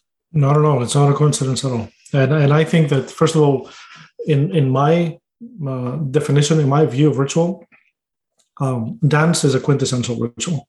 It fits all of the requirements. It's repetitive, it's rigid, it's redundant, it's causally opaque. There's no reason why we should dance. There's no utilitarian benefit that is direct. We just do it because we like it. And again, it can have measurable benefits for us in terms of social bonding. And in this sense, I think that music, there's a very good chance that music evolved. We evolved our musical capacities just to be able to facilitate this dancing and this coordination in the context of these rituals that are crucial to social bonding. Thinking about how rituals evolved from a wider point of view. So when we think across species and we think about the evolution of ritual behavior and where the roots of this stuff really lies, I would love if you could talk about some of the other species that display ritual behaviors and some of the more impressive ritual behaviors that we see in different organisms. One of the things I remember from the book is you talked about several examples of potential death rituals in other species, and I thought those were quite quite striking examples. And I would love if you could walk people through some of those and what that says about how deep the roots of ritual behavior go. So, first of all, I should say that there's often this sense among social scientists that human beings are so exceptional, that we're so different from the rest of nature. I think it goes back to there's a lot of baggage that comes with this idea. Of course, religious traditions have played a role in why people think in this way, that we're so special because we're chosen by God. There are other reasons for it. One of the main reasons is that the lack of evidence, because we just didn't look for it. We took it for granted. When Jane Goodall went to the field and observed chimpanzees using tools, for example, people were very upset. They didn't believe her. Part of the reason is because she was a young woman. She was ridiculed. She was told that using pronouns for chimps, calling them he and she, was just humanizing them, and that was bad. So a lot of the time, behaviors that we see in other animals that we would immediately describe as let's say ritual or art in our species, we're afraid to do that. Sometimes with good reason. It's good to be cautious because animals cannot tell us what they think. But the truth of the matter is that once we start looking, then we find an abundance of all of the things that people once thought were unique in humans and were what make us humans. Now we know there exist in other animals. We know there's tool use, tool making in other animals. There's some proto-language. There's certainly a lot of ritualization. There's aesthetic appreciation, moral outrage, and all sorts of things that we have found in other animals. The more we look, the more we find. And it's the same with ritual. So the best known examples come from bird mating rituals, but those are we're all familiar with those. Some of the more interesting examples come from closer relatives. So you mentioned death rituals.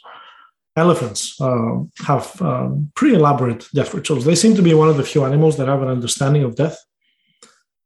And they're also social animals. So they have these two things in common with us. They're also animals that live very long. And that means that this allows them to have this transmittable knowledge. So they begin to form traditions. And those traditions involve things like funerary rites. Elephants are commonly observed trying to bury dead members of their species, also dead animals, other species, even humans. There are anecdotal reports of people who have found dead or fainted, and then elephants come and they try to bury them using branches and dirt and flowers. Another very interesting thing is that they seem to have what in humans we would call a pilgrimage. So they sometimes travel thousands of miles or hundreds of miles, led by a matriarch who has knowledge of the topography, and they travel to visit the bones of their dead ancestors, especially when those ancestors are matriarchs themselves. So some important member of the community who perished years ago. And once they arrive there, they all fall silent, and then maybe they'll start trumpeting all together. They touch the bones, they smell them. They really seem to be emotionally impacted by them. Of course, we don't know what's in their minds, but clearly they have an understanding of death. They're able to understand that those bones represent their ancestors, and they travel to visit them. Even some marine mammals, dolphins, for example, they seem to do the same thing. So when a dolphin, there are reports of groups of dolphins who surround their dead fellow members, and they maybe push them towards a boat, or they perform these dances around them. They seem to be doing something that suggests that they have an understanding of death. And it's similar. We see similar behaviors among ravens, who of course are very highly intelligent, and all sorts of other animals.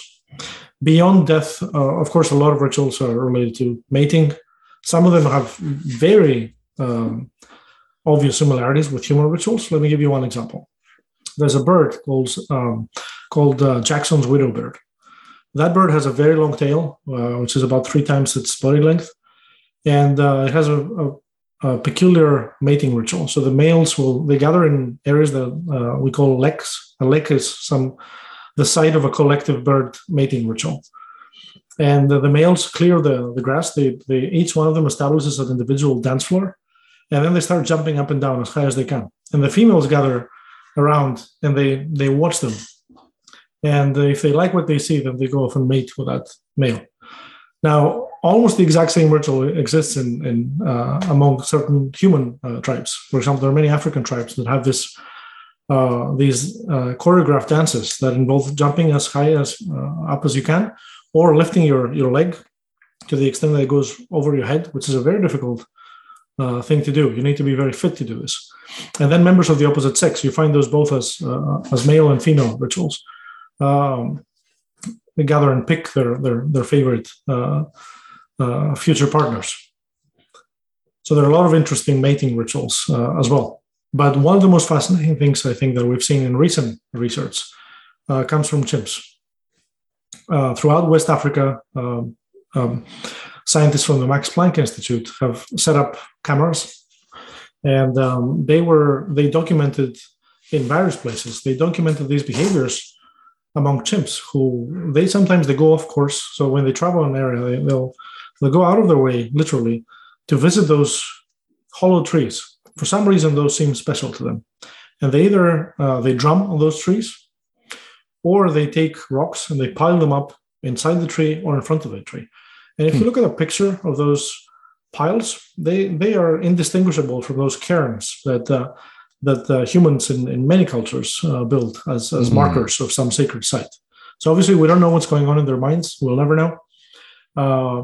But the most parsimonious inference here, the most obvious one, is that these are rituals for chimps, just like we would say if we saw them among living or prehistoric humans. Getting back to this idea that ritual behavior is a kind of antidote to negative psychological states like anxiety, and that it's actually, the reason that you see rituals most frequently and the most elaborate rituals in sort of the smartest and most social species is that having the kind of brain that allows you to be so smart and engage in social cognition is exactly the kind of brain that predisposes you to things like anxiety and other negative affective states.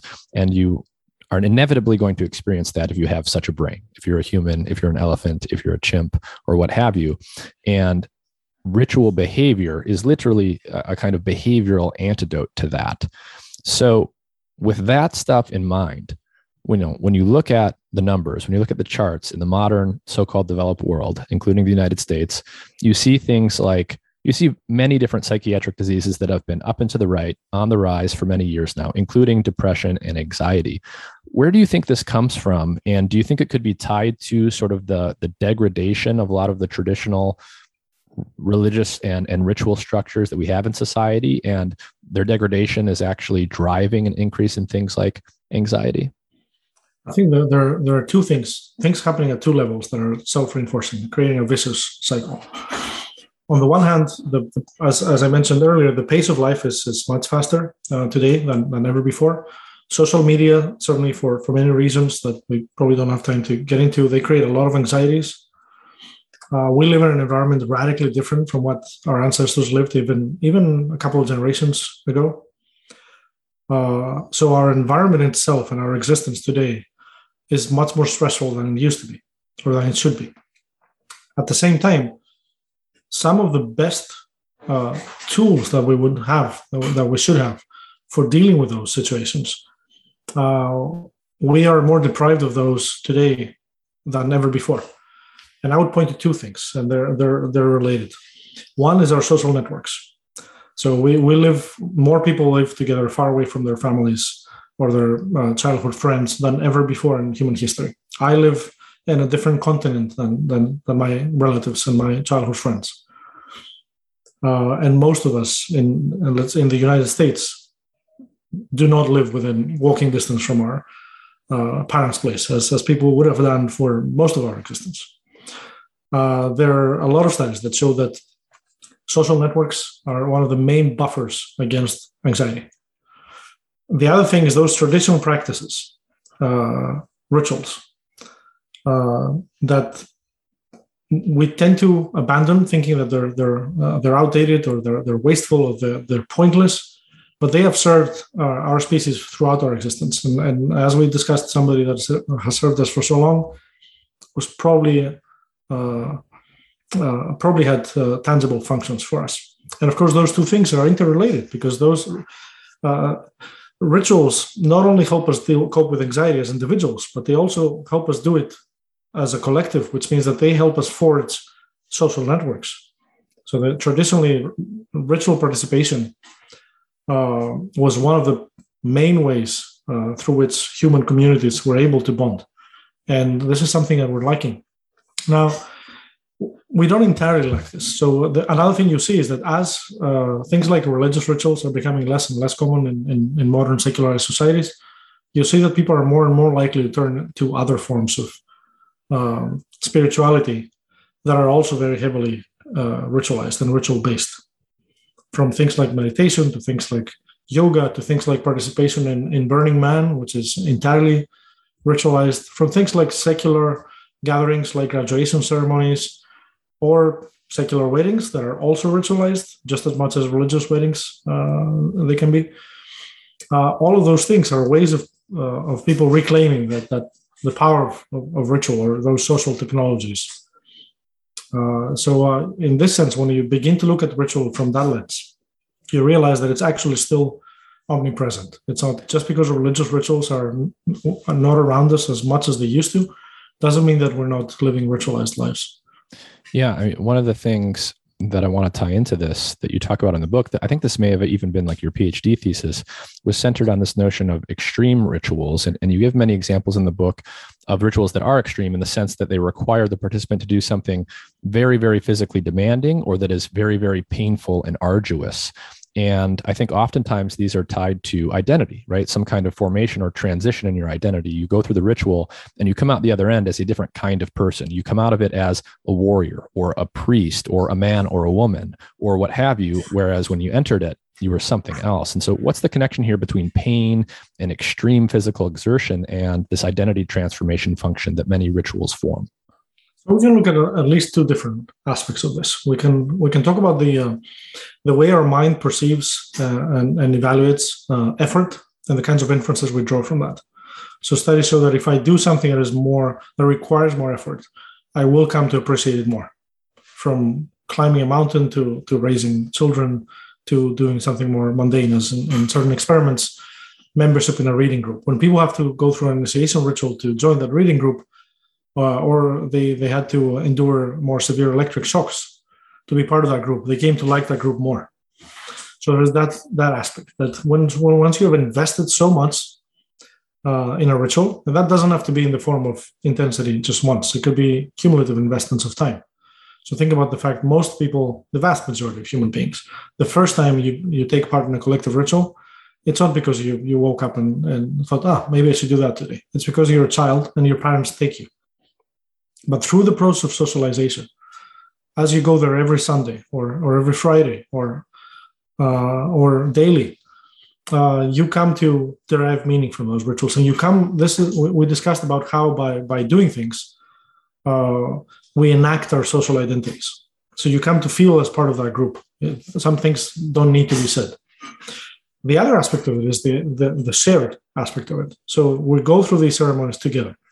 And especially in the case of extreme ceremonies, when we, like the people in San Pedro told me, you've been through this situation together, you've now become brothers.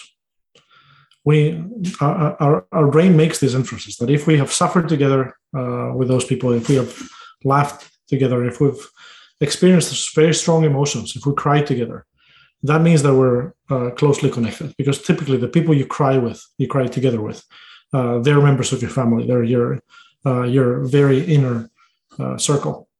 And these effects can be measurable. So I've done studies, for example, in the island of Mauritius, where I do most of my research. This is an island in the Indian Ocean. It has a Hindu majority. It's one of the most diverse places on earth. So for an anthropologist who studied ritual, it's perfect because I can observe the rituals of many different traditions. But one of the most intense and painful of those rituals is the Thaipusam Kavadi. And this is performed by Tamil Hindus in India and around the world. And it involves, lots of hardships. It's a long day, a day-long pilgrimage that involves walking barefooted on the burning asphalt under the burning sun, carrying large structures on your shoulders, but it also involves body piercings. And those can range from one needle to hundreds of needles throughout the entire body, or even skewers pierced through the cheeks, and all sorts of other self-imposed acts of torture.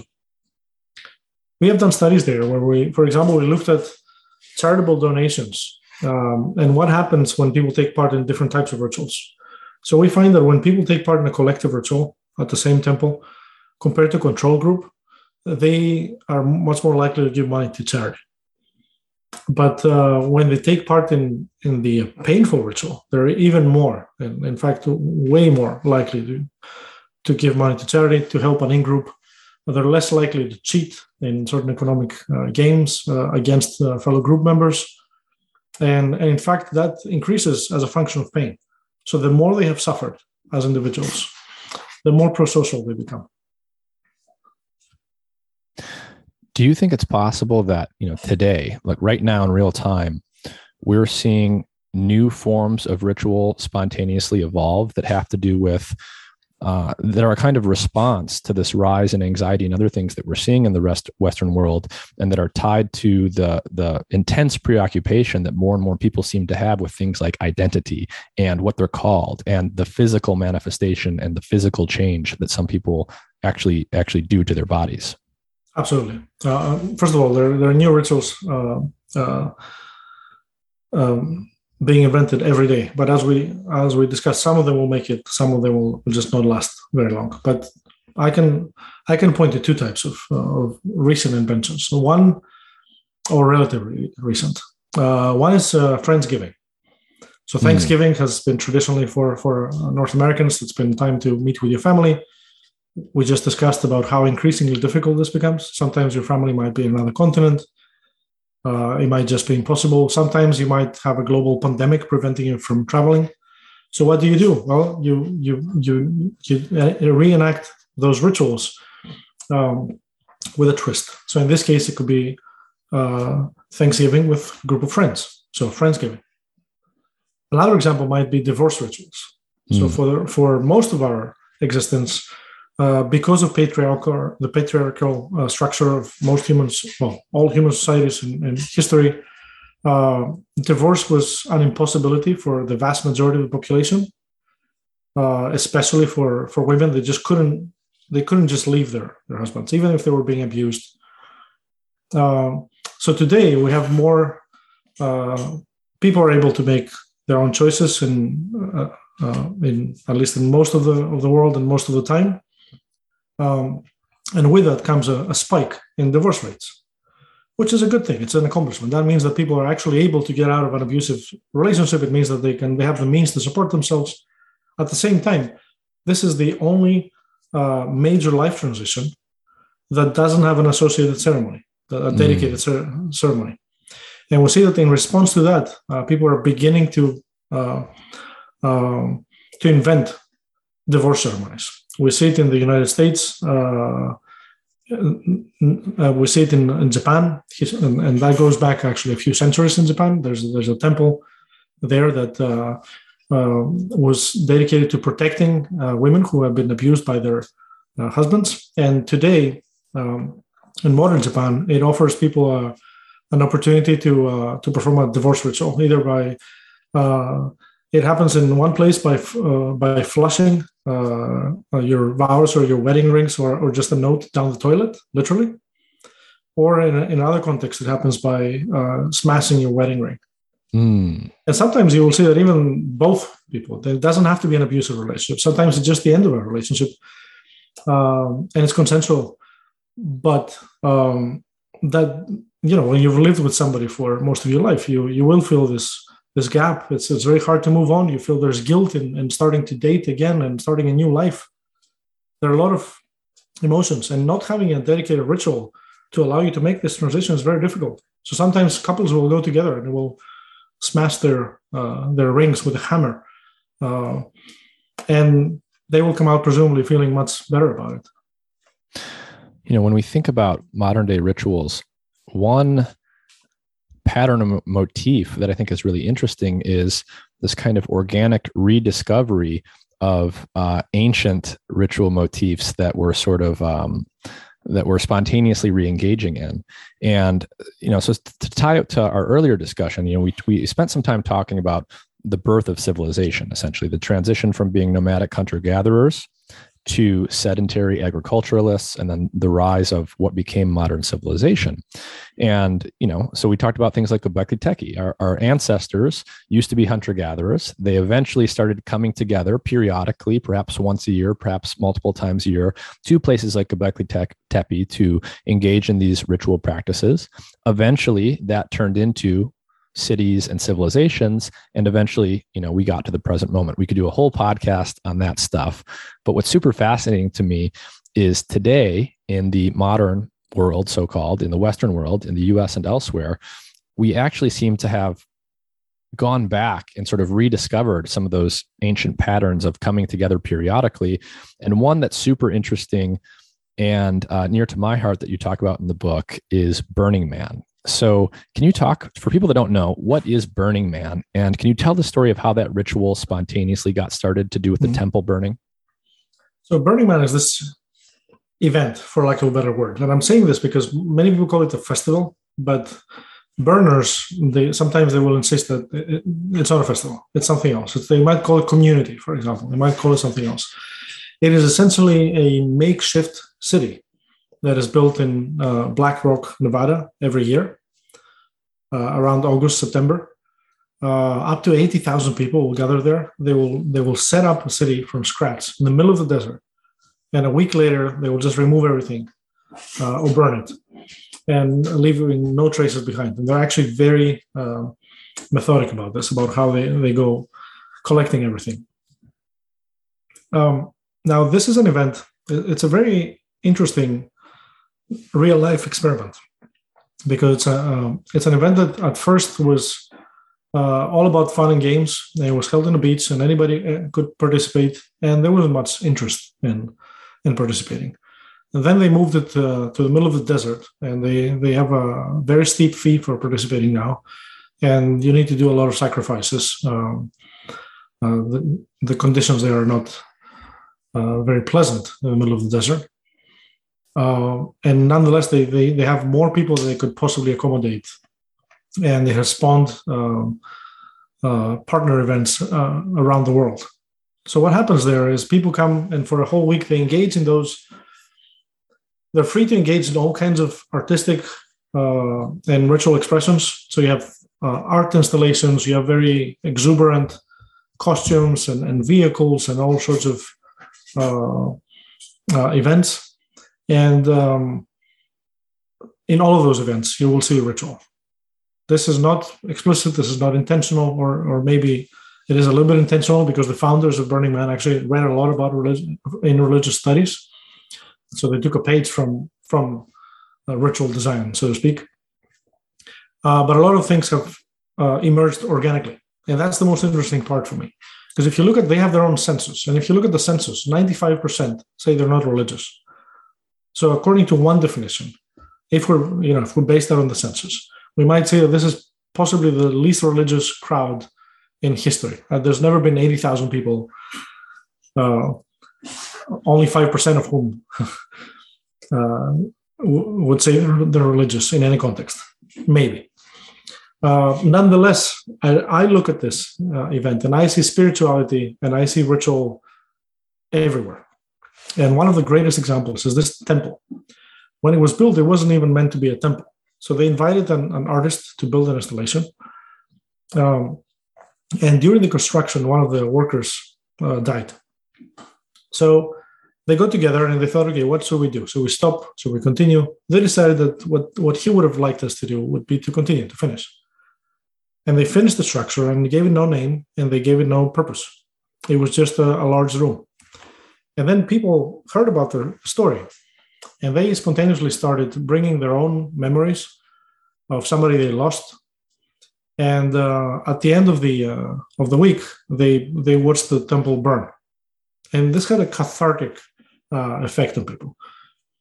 So the next day, the next year, it was named the Temple of Tears. And even later, when it was named the Temple of Joy, people still kept coming spontaneously, bringing photographs, memos, notes, letters of somebody they had lost, somebody who had abused them, somebody who broke their heart, and just pinning them on the wall, tens of thousands of them.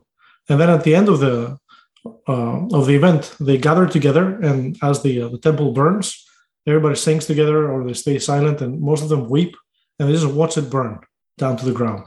And this seems to have a very cathartic effect on people. So there you have it. This is a mourning ritual that emerged spontaneously among a crowd that is self-described as one of the least religious crowds ever. And yet their need for ritual, their need for symbolism, is just as great as in any other society we know. Yeah, it's fascinating that on the one hand, it's a very secular event in the sense that you mentioned 95% of people claim not to be religious in the traditional sense that we use that word. And yet they're doing all of these very quasi-religious ritual behaviors that are quasi-religious. And it's a fascinating dichotomy. I've sort of often toyed with the idea in my mind that, thinking by analogy with physics, where you talk about conservation laws, right? Energy is never created or destroyed. It's just transformed. Might there be some kind of analogous conservation laws that we could think about for psychology and sociology? Like the level of ritual behavior in a society is actually a constant, not a variable. And the variable is just sort of the form that behavior takes. And that's why you have things like Burning Man, where on the one hand, in one sense, it's secular. But on the other hand, it's just a different form of ritual behavior that we normally associate with organized religion. But in this case, it's just in a different kind of container. So I've never heard of this analogy. Did you come up with it? I think so. I'm really fond of it. I really like this analogy. I think it really captures something fundamental about not just ritual, but about human nature. So that's exactly the way I see those things. So when you look at human societies across time and across space, you will see that at first glance, you have tremendous variability. It's the same process that every anthropologist goes through when they visit a field site. And that's why early anthropologists who didn't really visit the field sites, they just got reports from people who had been there for a week or a day. At first, they're shocked at the differences and they see the others as very different, other people as very different. Once you come to know these people better, you realize that we're all essentially the same. We're driven by the same fundamental needs, the same desires, the same goals, and we behave in similar ways, even if those ways vary in their expression, in the forms of expression. So based on this, you would predict, and I think that's exactly what you find. That there will be this preservation of energy in terms of every human society will have certain things like ritual, like music and dancing, and even in societies where these are either discouraged or are thought to be abandoned, if you look deeper, you will find that they were still there. They have just taken different forms. And that's what we see today in more secularized countries. People have not abandoned ritual. They just turned to different forms of ritual that we might not immediately recognize them because we're just used to connecting ritual with religion, but they're just as ritualized as religious rituals are. And they serve some of the same functions. Yeah. And I think this also, another way to think about this is, a lot of people have said things like, I forget where this originated, but the idea that there's a God-shaped hole in the human heart or in the human brain, that even if you're not explicitly religious and a member of an organized religion, the human mind is simply configured in such a way that we're all predisposed to thinking in quote unquote religious terms, or to engage the world in ways that we ordinarily associate with religious belief. And so, we talked about the Burning Man example, where on the one hand, it's mostly non-religious people in the traditional sense. On the other hand, they're all engaged in the very same kinds of acts that we typically associate with religion. Another, thing that I've noticed, and many people have noticed, is I think in American culture in particular, a lot of secular people who don't identify with an organized religion, their sort of religious or ritualistic impulses just get channeled through other containers and institutions. So for example, religion for a lot of people in America, I think, is politics and their political affiliations. And you see this kind of almost religious zeal that people have with their politics. And you often see it most strongly, not always, but oftentimes in people who would otherwise consider themselves to be totally secular. Absolutely. And for that matter, you also see the same thing at the level of the state.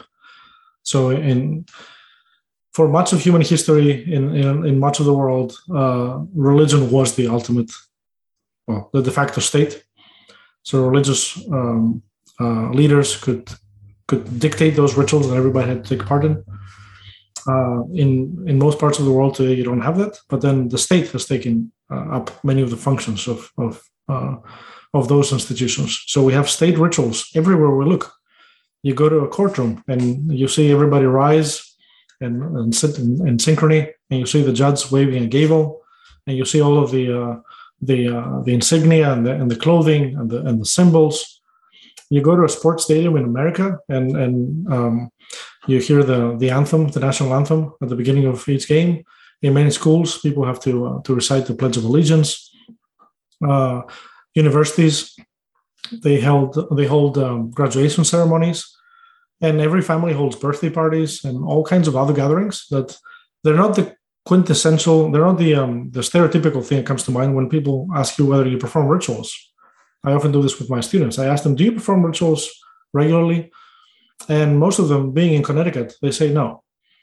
But then when we start talking about what ritual is, and when I start asking them whether they raise their glasses to make a toast, or whether they attend birthday parties or weddings or graduations, of course, every single one of them regularly attends rituals.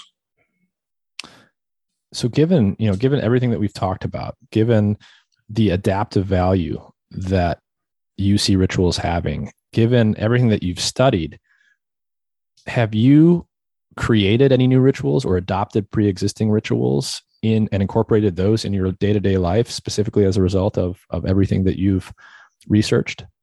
So one of the things that I've seen in my life, for example, is that and it's related to both the recent pandemic, but also the birth of my son, because these two events made us realize how much we missed our families and how much there was this need for connection at a time where we couldn't travel, they couldn't come and visit us, they couldn't meet their grandson. So we started doing these ritualized meetings. So, for example, we would in the past, I wouldn't have a Christmas dinner with my family. Well, now these last few years, I did. and we did it virtually. And we even sometimes cooked part of the meal together. We engaged in the whole process together in the only way we could. We did it virtually. So these are the kinds of things that so when changing circumstances, when you're missing aspect, when you're highly stressed, and when you're missing social connection, those are the times when you will turn to virtual. So this has been a fascinating discussion. So thank you very much for your time. Again, I really enjoyed the book. I read books in a very nonlinear way. I'm usually in the middle of 7 or 8 or 10 books at a time. It might take me weeks or months or even years to get through one. This is one of the first books in this year that I actually started and finished in less than 7 or 10 days. And I think it's a testament to how fascinating it was and how you weaved everything together. Can you just remind everyone one last time who you are, what the book is, when it comes out, and all that stuff? Yeah, so I'm Dimitris Xygalatas, anthropologist and psychologist at the University of Connecticut. The book is called Ritual: How Seemingly Senseless Acts Make Life Worth Living. And it's coming out, it's already out with Profile in most of the English-speaking world, and in September in North America. Excellent. Well, thanks again for your time. I'll put a link to the book in the episode description so people will have it right there near the top. And I encourage you to check it out. And with that, thank you for your time. It's been a pleasure. Thank you.